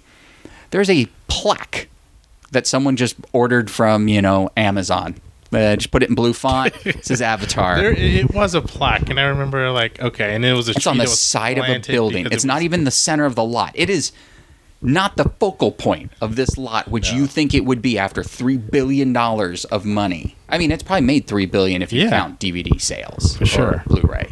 There's a plaque on the side of the building. Not even on the side of the building. On the ground. On the side of the building. Next to the tree. That it says, I don't know, this tree was planted by James Cameron or something like that. I actually have no idea if he had any say in it, but he has a plaque. The tree has a plaque. Like, I remember going to a production meeting, actually, at the production office and walking across the lot and seeing that. and it was right after they had a ceremony. So Okay. they had a ceremony for Okay. that plaque. They dedicated it to, I think Cameron was there. But it wasn't that long ago, though, right? I mean, What was that? It might have been. Traffic Light. I mean, we can say that show. That show was canceled. So. Yeah, traffic. Everyone knows Traffic Light. On Hulu or Netflix if you want to watch it. Based on the Israeli series Ramzor. Nelson Franklin, genius. Nice guy. Yeah, it was sort of dedicated. It was like, oh, it's the plant, the tree being planted to signify the environment and the movie, and that's what Cameron wanted. I think I don't want to quote me on this, but I remember seeing it going, okay, maybe this is the start of more Avatar things around the lot, because like you said, this thing made a lot of money. Yeah. No. Still like the biggest, like as soon as you drive in from that Pico gate and you go straight up, there's Star Wars. Simpsons. Right side by side. Yeah. Turn a corner, there's the Napoleon statue. Yeah. There's the Die Hard stage. And somewhere on the side there's this little plaque. Yeah. From the highest grossing film this studio's ever released. Ever. Any studio. And there it is. That baffles me. And once again, should the whole lot be dedicated? Should it just be called, the Avatar lot? No, it's not that. It's just the fact that we're fascinated, like anything that makes that much money. Do you think that they would consider replacing the Star Wars mural with an Avatar? Do you want to be that guy painting that? Like he's painting over it going, they're joking, With a right? bulletproof vest? Yeah. Just taking shots at him. It's like, how dare you? Exactly. Like, okay, I can't do it. Like, no one does it. Like, Right. I mean, I guess the Die Hard would be the only one that people would be like, yeah, it was a great film. I mean, you could probably just move it. There's other stages you could put in. You have the Nagasaki or whatever. You have the building, like the Right Fox there. Plaza. Yeah. Is right there. So that's like a shrine to Yeah, you walk on the Die lot. Hard Oh my right God, Nakatomi Towers. Yeah. You're like, oh my God, that's great. there. But Nakatomi, yeah. the thing is, though, it's like that. It wasn't even by the commissary. This plaque is on the middle of the lot. Like, It's not even anywhere you would even. you accidentally walk by it. Yeah. That's it. It's not even on the main path. It's not by the commissary. The commissary has statues of the Simpsons in it. Not one Navi. Yeah. There isn't a Navi Coke dispenser, which I would drink every day if there was. Why didn't Cameron? Why isn't the Navi more repped here? It's almost like they punished him, but were rewarded. It's like, because it's notorious he is difficult to work with. Right. I hear he's a great guy, but he wants what he wants, which is much better than some people I've heard stories about before. I've heard Michael Bay. I've had I'm going to say friend of a friend that's actually worked on a Transformers briefly. Yeah. And people hated Michael Bay. Like, he would come in and you're like, oh, he's going to be here today. People just hated the fact that he was even going to be near them. No one likes Michael Bay. I don't think it's not even I think no one's ever liked Michael Bay except for studios when they get their checks. Right. I mean, it's almost like they were punishing him. It's like, you made all this money, but you kind of, you went over. Maybe they're still mad about Titanic. Making going that over, even though they made all their money, and they're like, should we produce more toys? No. Should we put a statue up? Give them a plaque. But I don't know why you would punish someone who's basically made your studio $5 billion on 2 films. Well, I think Titanic was it Paramount or was it Paramount and Fox together? I think it was Paramount and Fox because I think he's always had some sort of Fox Okay. deal. Yeah, the plaque thing. Yeah, I just remember, like, is it walking by it and going, oh, it's on the ground. Like, you would never even. I mean, it would just make sense if it was at a bigger tree. Maybe the center. I mean, although there is a center of the lot, but it's awkward. There's no perfect place where a tree could be planted. But, I mean, you could maybe by the commissary. There's a lot of trees by the commissary. Yeah. Anyone listening, you can just Google map, just zoom in on the Paramount lot. It's not even, you could then look. You won't see the plaque. Fox lot. Yeah, the Fox lot. You can just zoom in and see what the lot looks like. There is a center, but there isn't, like, the perfect spot for it. At Disney, is it Disney Florida, they're doing Pandora or Avatar Land. Is it there? Oh, or is really? it, I don't know. All right, I'm going to look right now. Interwebs, yeah. But I know there's a Pandora Land, or Pandora, now I'm like my wife, Avatar Land. But, like, the Star Wars land that's coming to Disneyland in so excited. 2019 or whatever it is. Yeah. my God. Like, I am so excited about that. The Pandora Land, I don't know. I mean, because it It could be cool. I mean, really, it could be. because done right. I mean, I don't know what rides are going to be. I mean, if you make it look sort of like that world, that could be really fun. Yeah. Oh, Pandora, the world of Avatar at Walt Disney Resort. Really? Why is it Disney? Disney's making money off of Avatar. How is that even? They're going to sell shirts and make money off of shirts that Fox never made money off of. Are they going to buy Avatar? Is Disney going to buy Avatar like they did Star Wars? If they do, I would ask for it cheap because, like we've talked about before, I can't imagine each one. If each one of those films makes $2 billion, Cameron will just do whatever he wants for the rest of it. He can already do that. Right, But he he can was like, already make you know what, I'm whatever going to he make a wants. part 6. Yeah, it's at Disney Animal Kingdom, under construction, opening date next year. That's not going to happen. It's Jim Cameron. He's going to sit there and go, you know what? That Pandora rock looks Yeah. weird. 12 acres, Okay. 2 attractions. 2 attractions. Yeah, James Cameron was approached by the Walt Disney Company's chief, Bob Iger, regarding a possibility of Avatar-themed attraction at Man Disneyland. himself. Because he owns it. Is that why they could only go to him? I think, but still, I guess Fox just owns the distribution rights. Really? Wow. Wow. You know what? On second thought, James Cameron's kind of my hero again. I know. I might have to just edit everything out and we're just going to praise him for the next hour and a half. They probably gave him a bunch of money to do that then. It was a long-term licensing agreement with Cameron's Lightstorm Entertainment and Fox Filmed Entertainment. Because I'm sure with some things they have to, like with image licensing, I'm sure that has to backdoor into... Like, I'm sure you can say Pandora World of Avatar shirt could be the sale that Disney gets on, but the minute you start maybe showing certain characters, it's got to be Fox then because of the movie. I mean, you can't strike a deal with Cameron and not have some sort of tie to whatever merchandising happens after the fact, Right. Especially given Star Wars, and they gave the whole thing to Lucas. And I wonder, too, if that's one of those things with the future movies, do they get more of a piece because they've already built the land? Like when Avatar 2 comes out, do they get, well, we built the land, but still, I mean, for them, it's costing them $500 million to build, which seems like a lot, but... Really? But once again, I mean, I guess they'll make their money back, and I guess once again, they can sell merch. $500 million to build? Yeah. Seems cheap, oddly enough. I don't know why. I mean, it's expensive. $500 million. If I'm thinking of... Yeah, you're right. If I'm thinking of, like, actually building out the 12 world acres. the way Cameron would want it, Right. $500 million, okay. All right. And, of course, there's a flyover Avatar, which will be... Well, they're calling it an e-ticket simulator. E-ticket... No one even knows what the e-ticket is anymore. That was like... Back in the day at Disneyland, you could go to Disneyland for free, but you had to buy tickets to the rides. And e-ticket was the best ticket to get. That was the best ride. That would be...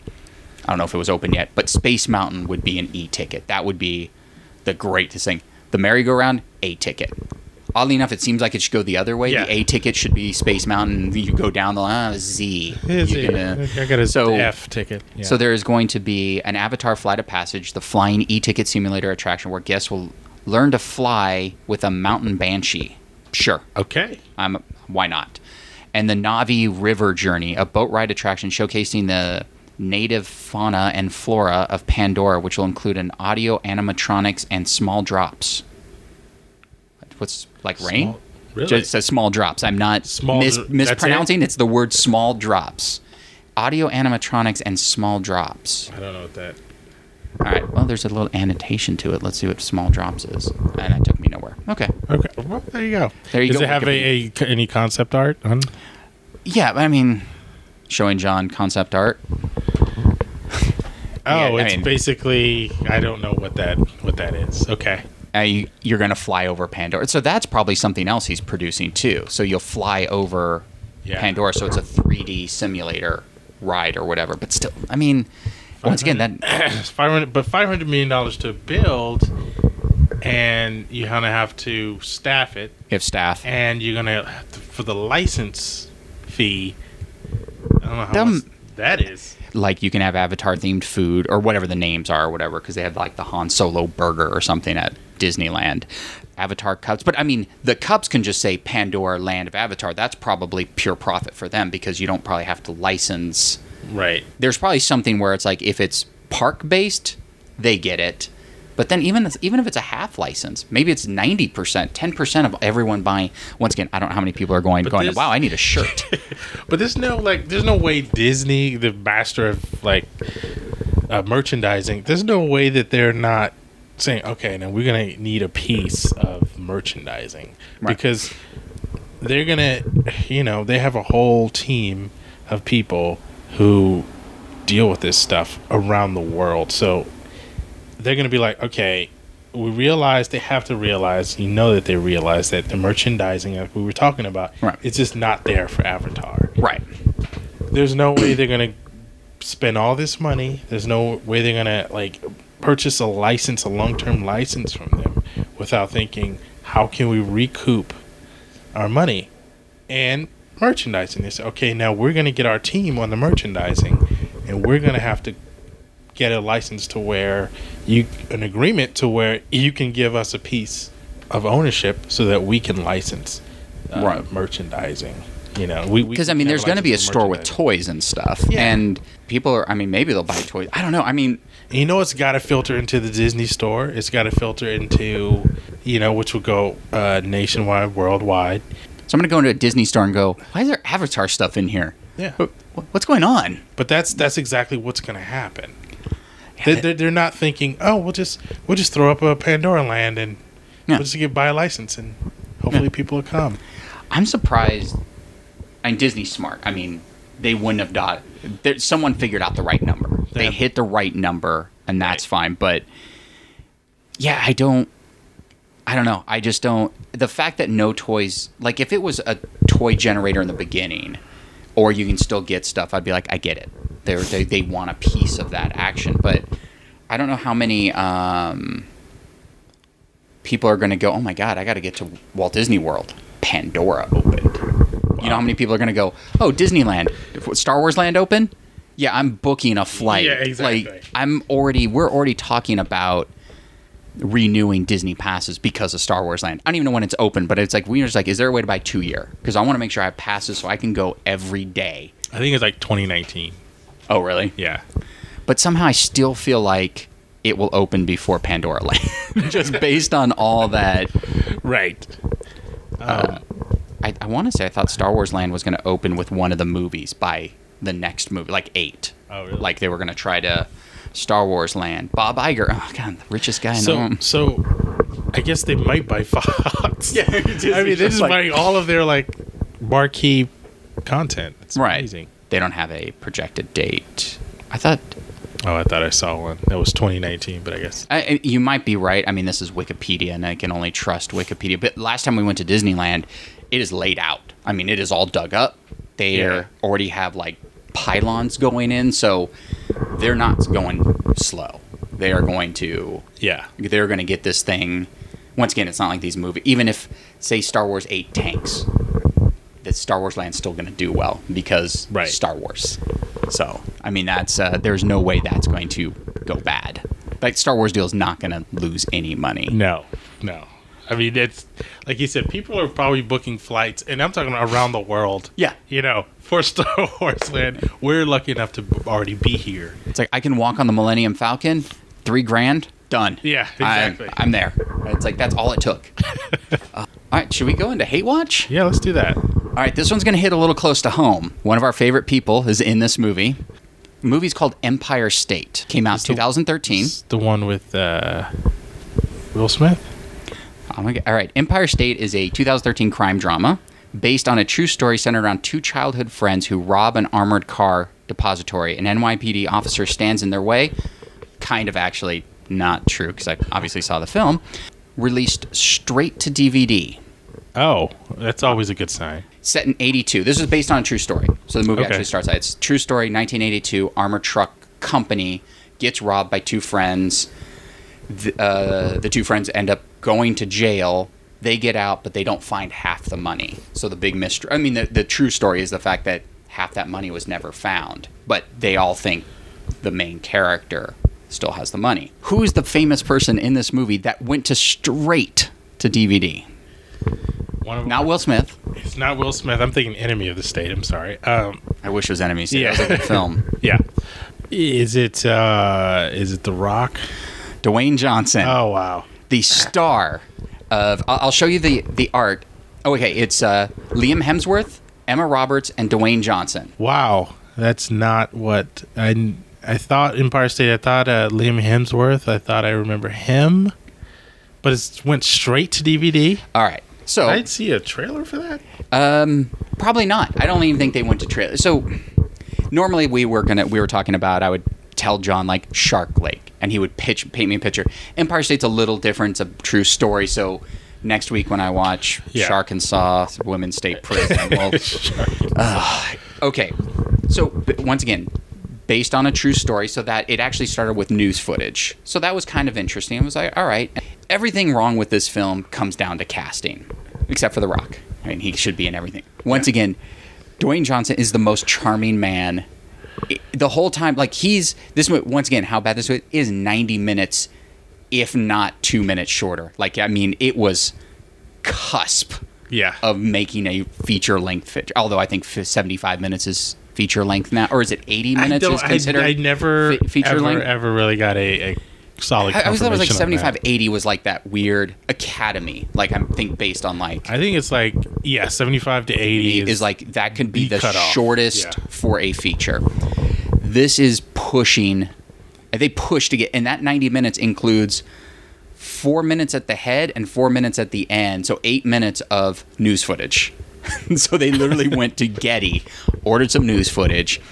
Rock, the charming, like he just oozes charm, as we know. Yeah, of course. So when he's on the screen for 15 minutes in this movie, then once again disappointed, he's fantastic. But once again, he plays in 1982, a cop in New York.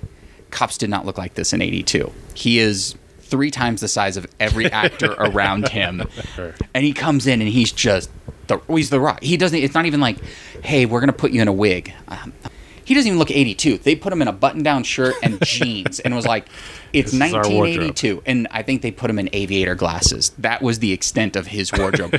Everyone else kind of fit time appropriate. Yeah. So we're in New York, and the whole line of them, an NYPD officer that stands in the way, that has nothing to do with it. So basically what it is, Liam Hemsworth, once again, 6'4" Australian actor, playing a real-life person who is probably 5'6" and Italian. Yeah. So Liam Hemsworth, Australian, trying to do a Brooklyn accent. Emma Roberts, who's on the video, she's in the movie. She's in it 4 minutes. You see her walk into a diner where she works. The Rock shows up. Hey, where's so-and-so? Oh, you can check his locker. And at the end, hey, what's going on? That's her dialogue. I didn't even have to memorize it. That was her dialogue through the whole film. So Emma Roberts, throwaway. It's like, I feel bad. She's Emma Roberts. She's not bad. She's on the cover, too. She's on the cover. And actually, you would think it's a Rock movie because he is the cover. Yeah. So what happens is Liam Hemsworth wants to be a cop. You know, it's 82. Times are tough. We're coming off the gas crisis from the 70s. I'm guessing. There's news footage in the beginning. He wants to be a cop. He can't be a cop because he got busted for weed 3 years ago from his friend. They went to a Black Sabbath concert, got busted, can't be a cop. Apparently, standards were pretty high in 82. Look at that. So he decides to become a security officer. So he works at a armored truck facility. This is where it's weird. It's true story, which also seemed weird, was he goes and picks money up from all the banks and Starbucks, and not really, but those type of places. They go back to the armored truck place and they throw the money into just a room with a lock on it. And it was like, is that what armored trucks do? If that's the case, no wonder why they were robbed. During one of the runs, his partner gets shot. So they demote Liam Hemsworth, sorry, not Thor. Thor's lesser brother, to the night shift. The night shift is he has to literally sit overnight, watch the monitor. There is a room that has a code. The code is 1234. But once again, this is all true, so it's hard to take it apart when it's based on true facts. So the movie is, the money is in a room where it's 1, 2, 3, 4, 5. half the cameras don't work. So he starts talking to his friend and he's like, "Oh, you could just rob this place. These cameras barely even work." His friend is the person that really, it's like, gets the actor playing him is Michael Argan. Oh, I should know. I really like this kid. I'll just show you the photo. Maybe you can give a whack at his name. Michael, is it Ingarano or something like that? Yeah, I think it's like a hard A, Arganrano. He is solid in this film next to The Rock, but The Rock is just The Rock. He's not trained to be a character. The Rock is just, hey, I'm Dwayne Johnson. I'm surprised he wasn't Officer Johnson. Like, even though it's based on a true story, it's, you're Officer Johnson because we like you. This kid, though, this Michael kid, crushes. Like, he's the only reason this movie went from hate watch to I'm slightly irritated watch. Got it. He brings it like to a level of like, oh, well, I should watch it for him then. That's the only reason. I mean, The Rock is the bonus. The Rock is he's a bonus only because he's barely in. He's barely in it, and it's just sort of like, oh my god, this Michael guy knows how to act. And then The Rock comes in and smiles, and you're like, all right, maybe I should go buy this movie. It's 82. It's, they keep telling you how bad life is in 82. I don't remember 82 very well. So his friend's like, I'm going to rob this place. I'm going to rob it. And then he starts telling everyone, like all these people in the neighborhood, that you could just take the money. And they're like, no. So everyone's like, wait, we could rob this place? And Liam Hemsworth's like, just guys, shut the fuck up. That's what he says about 90% of this film is shut the fuck up. The night they're going to rob it. So Hemsworth is like, fine. We're going to rob this place because my family's destitute. My dad lost his job. The guy, his partner that was shot, the company's not going to pay for it, pay for the, any of the things. So it's like, we're going to rob it. The night they were going to rob it, another group of people actually that have no association with him start to rob it, and the cops show up. Cops show up because a wire was tripped. Even though the security's poor, one was still working. Dwayne shows up. There was a wire trip, and you're like, oh, wow, this is really kind of interesting. Dwayne, shoots, so literally shot this guy 8 times. I'm like, I don't think this really happened. I think this was Dwayne going, wouldn't it look cool if I shot him 8 times with my 6-shooter revolver? That's Dwayne The Rock Johnson. You can do whatever you want. And once again, it looked pretty badass. They shot this guy 8 times. He's like, we can't do this. We can't rob this bank. We can't rob it. It's like, people are dying. This is ridiculous. So his friend, Michael, loses. He goes, I have to do this. I need to get out of this. He just breaks into the place the next night. Liam Hemsworth is like, you can't do this. You just can't do it. He puts on his mask, knocks out one of the cameras, and beats the crap out of Liam Hemsworth. Which, once again, this Michael guy is probably 5'4", and Liam Hemsworth is 6'4", totally. So it wasn't a very believable fight. But I believed it because this Michael kid fucking can act. Robs it. The police, once again, they make it seem like The Rock was there to stop them. No, The Rock was just a cop. That was it. Had nothing to do with trying to stop him from robbing it. It was just sort of, he was a cop. He did his thing. And so this kid robs it, starts bragging. Of course, that's what you do when you rob something. Of course. So Hemsworth took his half and hid it. The other kid lost his half to a mobster. More people get shot. Rock shows up, arrests both of them. They go to jail. Kind of credits. It was kind of like this build-up to credits, and then there was the news footage of the police officer, The Rock, who was probably a 50-year-old fat dude. Yeah. And I'm like, that wasn't The Rock at all. And it was like you were looking at this going, wait, what is this news footage of? And it has his name, and I'm like, that's not you guys weren't even trying to cast correctly. That's just like 6'5" jacked. Yeah, and this guy was like a 50-year-old fat dude who probably just was like probably shot someone once. Yeah, while eating a donut, maybe. So it was fascinating because it was like I had no idea. The only reason this movie came up, my Netflix queue of the stuff that my wife doesn't want to watch, there's a lot of terrible in it. And I was like, oh God, I got to watch Hate Watch this week. What do I have? And do I go back to an old one that I've already seen? Nick Cage, I've seen them all. Sure. Got to save that one maybe. Then all of a sudden I was like, what is this Empire? Wait, what is this in my queue? How have we not talked about? John and I talk about a lot of Johnson's films, and this one, Dwayne Johnson's film, goes straight to video. How bad? And then I was like, he's not in it. That was it. He's on the cover. He's in one scene, and they just pasted him on it. No, he's in it. I mean, 15 minutes out of 90 minutes is a good chunk if you pepper him through. He's, a scene in the beginning, a middle thing. Hey, where's so-and-so? He comes in with his big smile and He then just comes in just every now and then. shoots a guy 8 times and then he rests the other guy at the end. And you have a Hemsworth who, yeah, it's the lesser of the Hemsworth. It's nothing to take away from Liam, but he's in it for the... He's the whole movie. Okay. But I think I'm more curious of, they weren't even trying to be historically accurate, which was maybe the downfall of the film. Was one, and it was just okay. It was shot well. It was everyone in it was okay. Everyone was serviceable. That Michael kid was probably the only one that treated it as if it was a real film. That he probably thought it was going out because, God, The Rock's here. Right. This is my chance. I'm going to shine next to The Rock. You have this film that he's not in. It's like, how do you make a movie and not just have him in it more? And then at this point, if you're already miscasting everyone, let's put The Rock as the main kid. Like, just made him the lead. Like, literally, it's just like, look, I'm already have to buy that Liam Hemsworth is an Italian, or no, he's Greek. He's Greek. He lives in Brooklyn. He's 6'4" and blonde. Already not buying anything in this film. Right. So you have all these parts that, on paper, where I just almost wonder if it's like, I have this great idea for a movie. You know, that was based on a true story. Oh. It's not like Fast and the Furious. The Gary. What's his name? Gary Scott Thompson. Yeah. Gary Scott Thompson. There was an article about street racers. Writes a movie. Nothing really to do with the article other than the idea.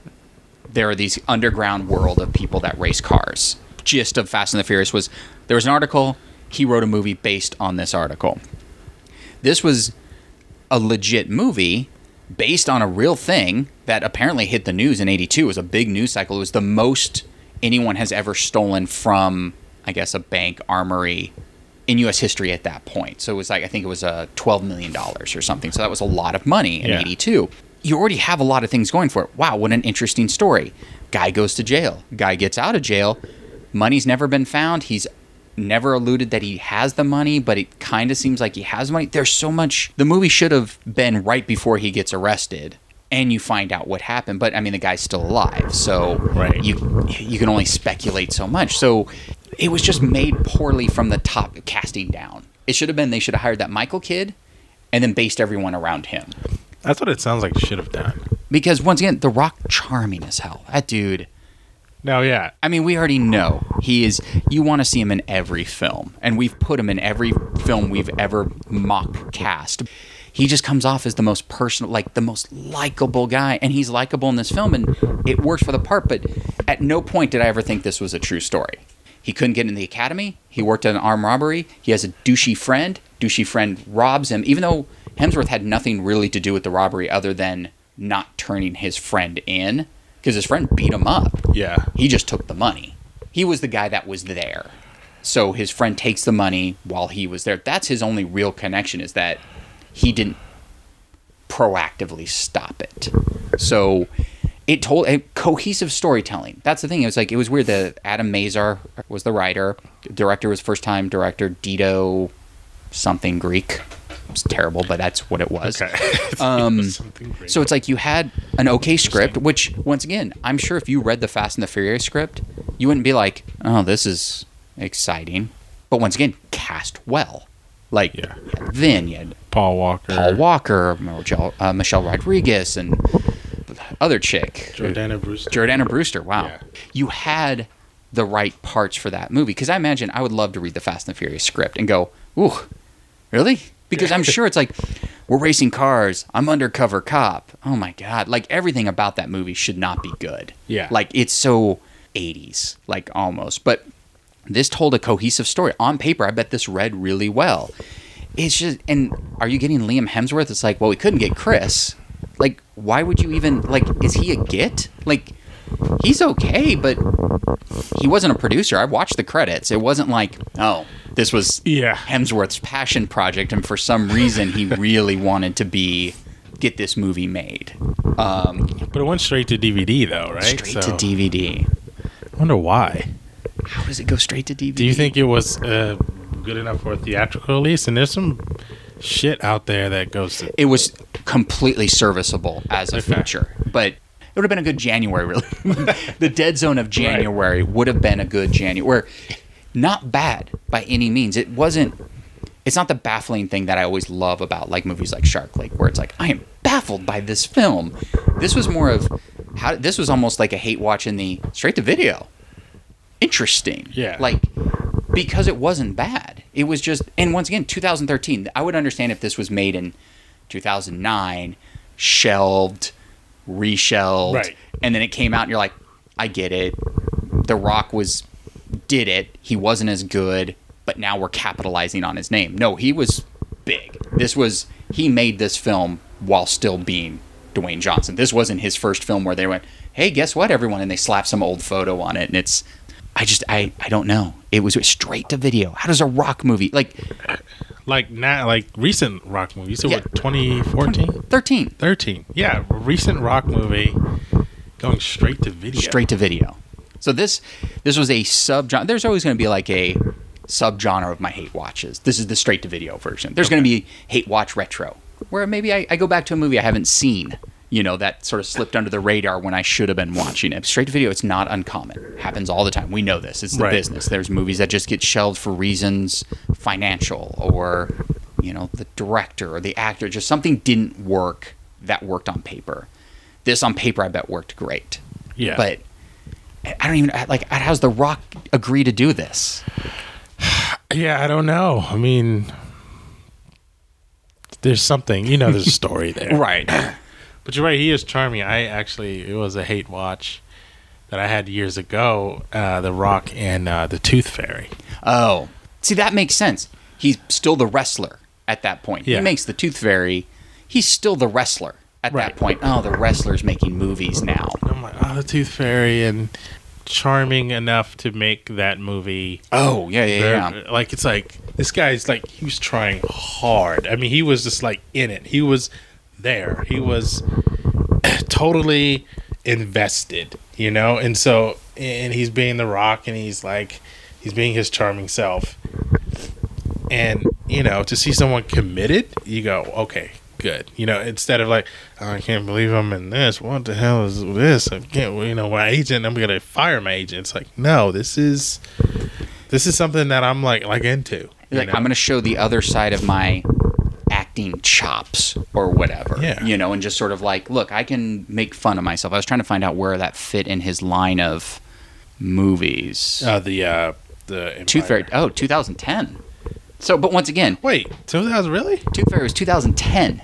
Wow, I don't know why I thought it was once again, way earlier. Prior to that, though, so Mummy Returns, kind of it. I mean, there was two things before that, but The Mummy Returns is his first. He's still The Rock. Yeah. Scorpion King, terrible. No one saw it. You feel bad for him. The Rundown, legit film. Walking Tall, I think they're both almost the same film. Walking Tall's good. Go Down, Get Smart. I think he was just bit part in Get Smart. I don't even. He was like, it was Steve Carell's movie that I think The Rock was just in. Yeah. Race to Witch Mountain, Tooth Fairy. Whoa. The Rock is in a Tyler Perry film? Yes, he was in. Was that Why Did I Get Married to? But I think it was. He was in the trailer, I think. Okay. And I think, as I remember, I didn't see the movie, but I think he was in it like the last couple minutes or something. Okay. Because I was going to say, how have we not ran 4 hours talking about this mashup of Tyler Perry and The Rock? Okay, so Empire State, once again, I don't have the film. Say maybe it was filmed in 2012, but this is what it falls in between. You have G.I. Joe Retaliation, Pain and Gain, Fast 6, Empire State, Hercules, Fast 7. It's in the range. Yeah. It's just not an action film for him. This was like he shot someone 9 times, but that's it. That's the most action he had in this film. And other than that, it was, where's Chris? He's over there. All right. That's it. I mean, he didn't do anything much than that, but he's charming enough to pull that off. Like, he wasn't a good actor in it. He was fine in it. He just didn't have, he probably liked it. Look, I don't have to work out for this film. I mean, he's still huge, but he didn't have to go into it prepped. Right. And he also didn't have to get a wardrobe. Literally, they gave him, here's a button-down shirt, a badge, and jeans. Look, guys, I'm kind of filming Fast 6 and Hercules. Can I come in between on weekends or something? Sure. You're going to, next 3 Saturdays, just come in with whatever you're wearing. Yeah. Black shirt, jeans. It's 82. Should I put some aviators on? Yeah. Put some aviators. He didn't really try he didn't They didn't try to make him look the Right. 8. I would have loved to seen him in a wig, though. That would have been amazing. gold. He would totally, he would totally do it. I mean, Right. from that Central Intelligence movie, him I still was a need to baby see or whatever it that. was. But yeah, he definitely would. He's game to do anything. And I think that is great. Like, and he's like San Andreas. I want to see him fight an earthquake. I didn't see it. I'm guessing he fought the earthquake and won. He would have to. And Right? he punched the earthquake and it stopped. I'm looking forward to San Andreas 2. Is there going to be a 2? You think? There is a 2. It's already in the, it's not in his it's not listed on his filmography. But it's in the works. It's in the works. I've already, and I was like, okay, sure. I mean, literally, you just have to just like nod your head and go, I completely agree. Oh, he's doing Jumanji right now. Oh, what do I know about Jumanji? Who else is in that? Jack Black, Kevin Hart. Of course. I think it was Kevin Hart saying he was doing Jumanji. That's where I... And I don't know The Rock's... I don't know his role. I mean, they haven't really talked much about it, so I know it's everyone else's film, and I know they got him, so I'm sure he plays someone maybe in a Jumanji world or something. He plays Dr. Bravestone. Okay. I do not want to see a Dr. Bravestone movie with him. All right, well, that was Hate Watch. It was Angry Watch. Angry Watch. They okay. misuse of The Rock, which will always put me in a bad mood. Yeah. A little angry because they had a good story, bad casting. Not faulting the casting people. They had to, like, casting went, how about Hemsworth? Great. Like, they did it as a joke. Sure. What are you looking for, Hemsworth? Yes. Yeah. Well, he's doing Thor. Get me the other one. Yeah. I will take the other Hemsworth right now. I don't know. I think it was Michael Cera's not available. Okay, Hemsworth. Yeah, exactly. Yeah, it's like, we want someone awkward. Awesome, we got it. Hemsworth, great. I would have seen... Oh, Michael Cera would have been fantastic. If it was Michael Cera, this Michael Argento or Argano or whatever. Sorry, I'll have to look up how to say it. And The Rock, that would have been the best film ever. Yeah. And no accuracy whatsoever, because Michael Cera is the farthest from being Greek as possible. That would have been awesome. I'll see Michael Cera in anything. Yeah. He's fantastic. It's awesome. There's got to be a Rock Cera movie coming up. I mean, if you can get Rock and Hart, why not The Rock and Michael Cera in a buddy cop film? Be awesome. It would have to be like Sarah is like a witness or something, because there's no way anyone's going to believe Michael Cera is a cop. I don't care. Unless he just, Chris Pratt works it up or something where it's like, I worked out for 3. It's still going to be Michael Cera with muscles, which I think would be even creepier. That would be amazing. Just we're making a movie that we might want to go see. Yeah, I think I would see Dwayne Johnson, Michael Cera.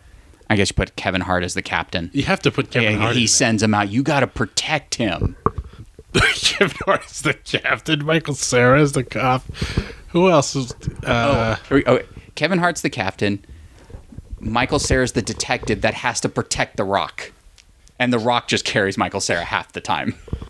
I love it. And then put Josh Gad in there as... The wacky lab guy. wacky lab guy, yes. And his assistant, God, what's the guy's name? I keep blanking out on this guy. He was super bad. I want to say Seth all the time, but it's not his name. God, what do I always... Wow, I can't even think of his name. I know I can picture him. It's not the other kid. God, why? Jonah Hill. Jonah Hill, that's it. Jonah Hill. I didn't even have to. I didn't have to look it up. But I'm like, Jonah Hill. God, sorry, Jonah. I was thinking of that Christopher Mintz-Plasse, the other guy from Superbad. Oh yeah. No, not him. Although. Yeah, Alan's. Wait a minute. Although. I think I've changed my casting right now. Okay, Jonah Hill, you're out. Yeah. Sorry. That might be a better. Christopher. Because we already got a. Josh Gad, we can have a similar.